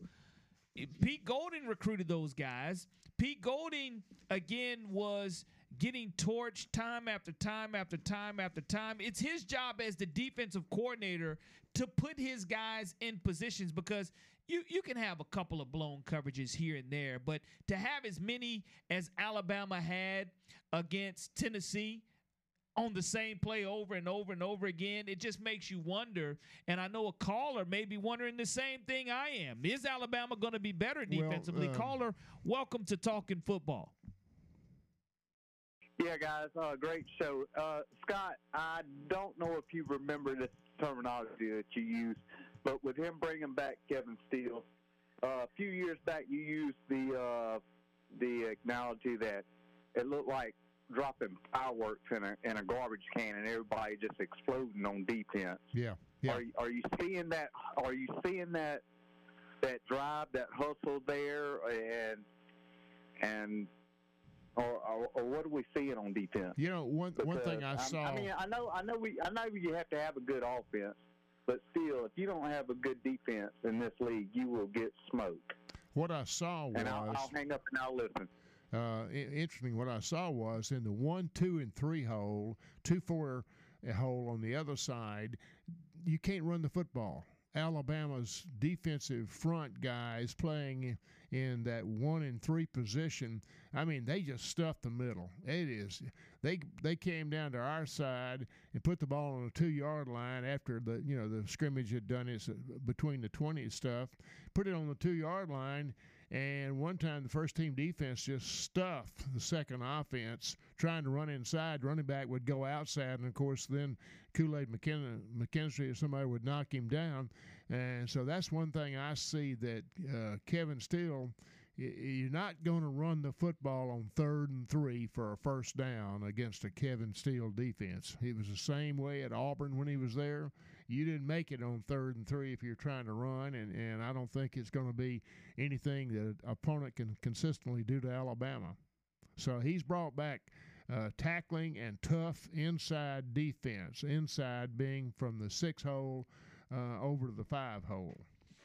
I think that's going to be important for Alabama to establish itself from a dominant defensive standpoint, because when you want to get off the field, I mean, we've said it over and over again throughout the years, money down is third down. And I think that that's where Alabama in its 2 losses did struggle a year ago, is not being able to get off the field on 3rd down. And when you do have a Bryce Young that can cover a lot of the mistakes up offensively on 3rd and long, 3rd and 7, 3rd and 6, and they're still able to find a way for Bryce to scramble for 6 yards and make something out of nothing. I don't think Alabama's going to have that same fortune this year, because, again, it's not every day you see a quarterback go number 1 overall in the NFL draft. Well, modern college football is gone the way of the NFL, and the way the NFL from a game plan and a game strategy works is you plan all week, knowing what the other guys do, seeing them on video and so forth, and you've got a plan and a strategy. But when you get to the game, if different things start happening, you've got to change. You've got to adapt. You've got to get some fresh stuff, if you will. And I think Alabama was a little bit short on that, as you pointed out. Like Tennessee, they probably had a good plan going in, Friday afternoon, but the coach can't turn it off. Turn the old brain off at Friday at noon. You got to bring it to the game on Saturday. Look out there and see what's going on and adjust. And I think with Kevin Steele there, that's what you'll see, is a lot of game day adjustments. And Nick alluded to that in his talk. A lot of game day adjustments that help you win the game. And he's not going to sit back and die from 1,000 cuts either. No. Kevin's philosophy is aggressive and hitting people and tackling, and that's what he's done everywhere. And sometimes you can have some big plays, but it's not because you're going to sit back, sort of like, I'm trying to remember the drive a few years ago. I guess it was the 2009 or so Auburn game where Alabama is up and Alabama drives down the field throwing it to Julio on the same little 5 and 6 and 8 yard out, and same year 5 and 6 yard out, and then before you know it, about 8 or 9 of those, and they're down at the goal line. So that is not in Kevin's philosophy. No, he's not going to sit there and watch you throw 5 yard out. I was sitting there watching that, and Julio's running outs. He's running crossing routes, and finally Alabama started hitting him, and Auburn couldn't cover him. And you're right, down the field Alabama went and finally got Roy. I think Roy caught a touchdown pass for the win. But Alabama, I'm just saying, I know a lot of Alabama fans have been tired of the let's sit back and keep them in front of us and let our athletes and all that. That just didn't in Kevin's. Well, and modern football gives itself over to that. To beat a team like LSU, say in 2019, you need to get sacks in the fourth quarter. And Alabama made no defensive plays in the last 10 or so minutes of that game in 2019 that changed the game. And that's just, you're not going to win in modern college football if you can't do that. Questions about preseason honors. I know that a lot of Auburn fans and Auburn players have taken personally that they have young men that are all SEC third team members. And what you try to do is take that preseason list, match it up to your postseason list, and say, you know what? Thank you for not thinking that we were good enough to be a first or second team type of guy. Even though it is underneath Hugh Freeze's first year, you know what you're getting in Jarquez Hunter. You know the type of back there. And I think from a coaching standpoint, I know as a media member, not knowing whether Jarquez was going to play and how long he was going to be suspended and what was going on in the offseason, I think that's one of the reasons that he was punished as far as being named a third-team All-SEC member by the media. But when you do look at these preseason awards that are given out or rankings that are given out, when you don't see your name on that list, do you think that gives you a reason to be a little bit, have a chip on your shoulder when you're lining up across from somebody who's first team? You know, I don't know about those guys. I think what's the chip on their shoulders, they went 5-7. And, you know, I know at South, I was out there for the scrimmage Saturday night. My son's on special teams out there, long snapper, so the families got to go. And those guys on defense, remember how they looked in the bowl game. If anybody watched the bowl game, they felt embarrassed. They didn't play up to their capability. And so that's the kind of thing that makes you work harder, stay later, watch more film, lift more weights. Now, that's the kind of motivation. I don't know about all that preseason ranking and all that, but a bad taste in your mouth will get your attention. Scott, as far as Alabama's concerned, 2 losses definitely leave a bad taste in your mouth. And anytime you don't get a chance to play for an SEC championship, it leaves a bad taste in your mouth because you're watching someone else do it, and you're watching what a lot of people are saying is Kirby Smart and the Georgia Bulldogs duplicate and take what was once a given at Alabama for the last 15 years. Well, that's one reason there's 2 new coordinators. Nick needed to make some changes in his mind, and he did. So I think that's a good thing, and based on what I've seen Kevin Steele's defense like Saturday, I think Alabama fans will like what they see. Well, I tell you what, I like what I've seen between these 2 gentlemen sitting next to me here at WNSP because both of them are going to have an opportunity to be recognized by the institutions to where they had a lot of blood, sweat, and tears throughout their time in college. We'll give kudos to the 2 guys that are talking football with me here on WNSP 105.5. We'll let you know what those awards and recognitions are on the other side of talking football. Hi, I'm Vern Lundquist from CBS Sports. You're listening to WNSP Mobile, Alabama. Welcome back to Talkin' Football on 105.5 FM and live at WNSP.com and on the WNSP app. Once again, Scott Hunter and Tracy Turner. Welcome back to Talkin' Football here on WNSP 105.5. Scott Hunter, Tracy Turner joining us here as we approach week 0. That means we're even closer to kicking off for Alabama and Auburn. Of course, Auburn opening up with UMass. Alabama opening up against Middle Tennessee State. And before we get started, Auburn honoring 83, 93. Tracy, talk a little bit about the excitement that it always goes about getting a chance to see your old teammates for sure. Well, we haven't seen each other. The last time we got together, Coach Dye was still alive, and we got together at his farm. And I think it was like 93 of our players and coaches and trainers and everybody. And so a number of us at that time had been lost, and now we've lost Coach Dye. So this will be the first time we've gotten together as a team since we lost him. So it'll be a real fun weekend, and now, hopefully, you know, we don't jinx the current Tigers any, because they'll be playing those red shirts and silver breeches, and you know, that's the oldest rivalry in the Deep South. So there's been so much intermingling. Coach Jordan went to Georgia, and Coach Dye come back, and he went to Georgia, and of course Vince Dooley, a legend from here in Mobile, played at Auburn, and was, you know, so that'll be a really interesting game. I think it'll be the first test for Georgia. It won't be the first test for Auburn because they will have flown all the way to California, got back, and then had to fly in to College Station and play A&M. So Auburn will be tested, and it'll be good to see what if Georgia is as good as everybody says they are. They're breaking in a new quarterback too.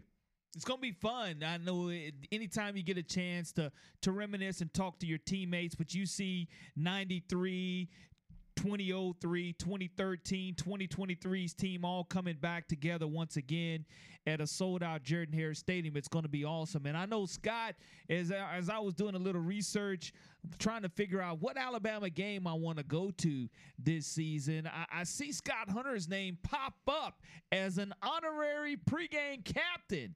And it's with another famous Alabama Crimson Tide game that rings a familiar bell. Yeah, Johnny Musso is going to be an honorary captain. He and I are honorary captains for the Ole Miss game. So we're looking forward to that. Johnny had several great plays in that game. He saved the game on pass protection on a blitz one time by the Ole Miss defensive line late in the game. And just a fantastic football play without the ball. So it's always great to get around guys like that I have so much respect for, and who I thought was probably the best all-around player that I ever played with, college, high school, and the NFL.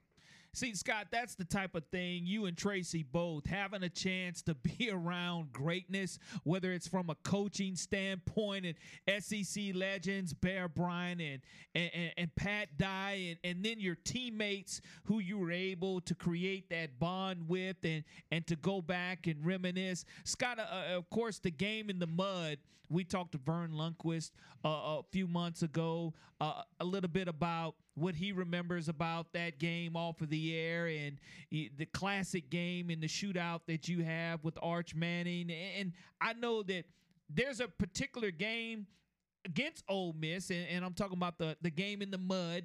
Is that really the collegiate game that you just love to see when they show old highlights? Or what game is it that you really love to see some old Alabama highlights, Scott Hunter slinging the pigskin? Well, of course, every time I speak somewhere at a touchdown club or so, the Ole Miss game comes up.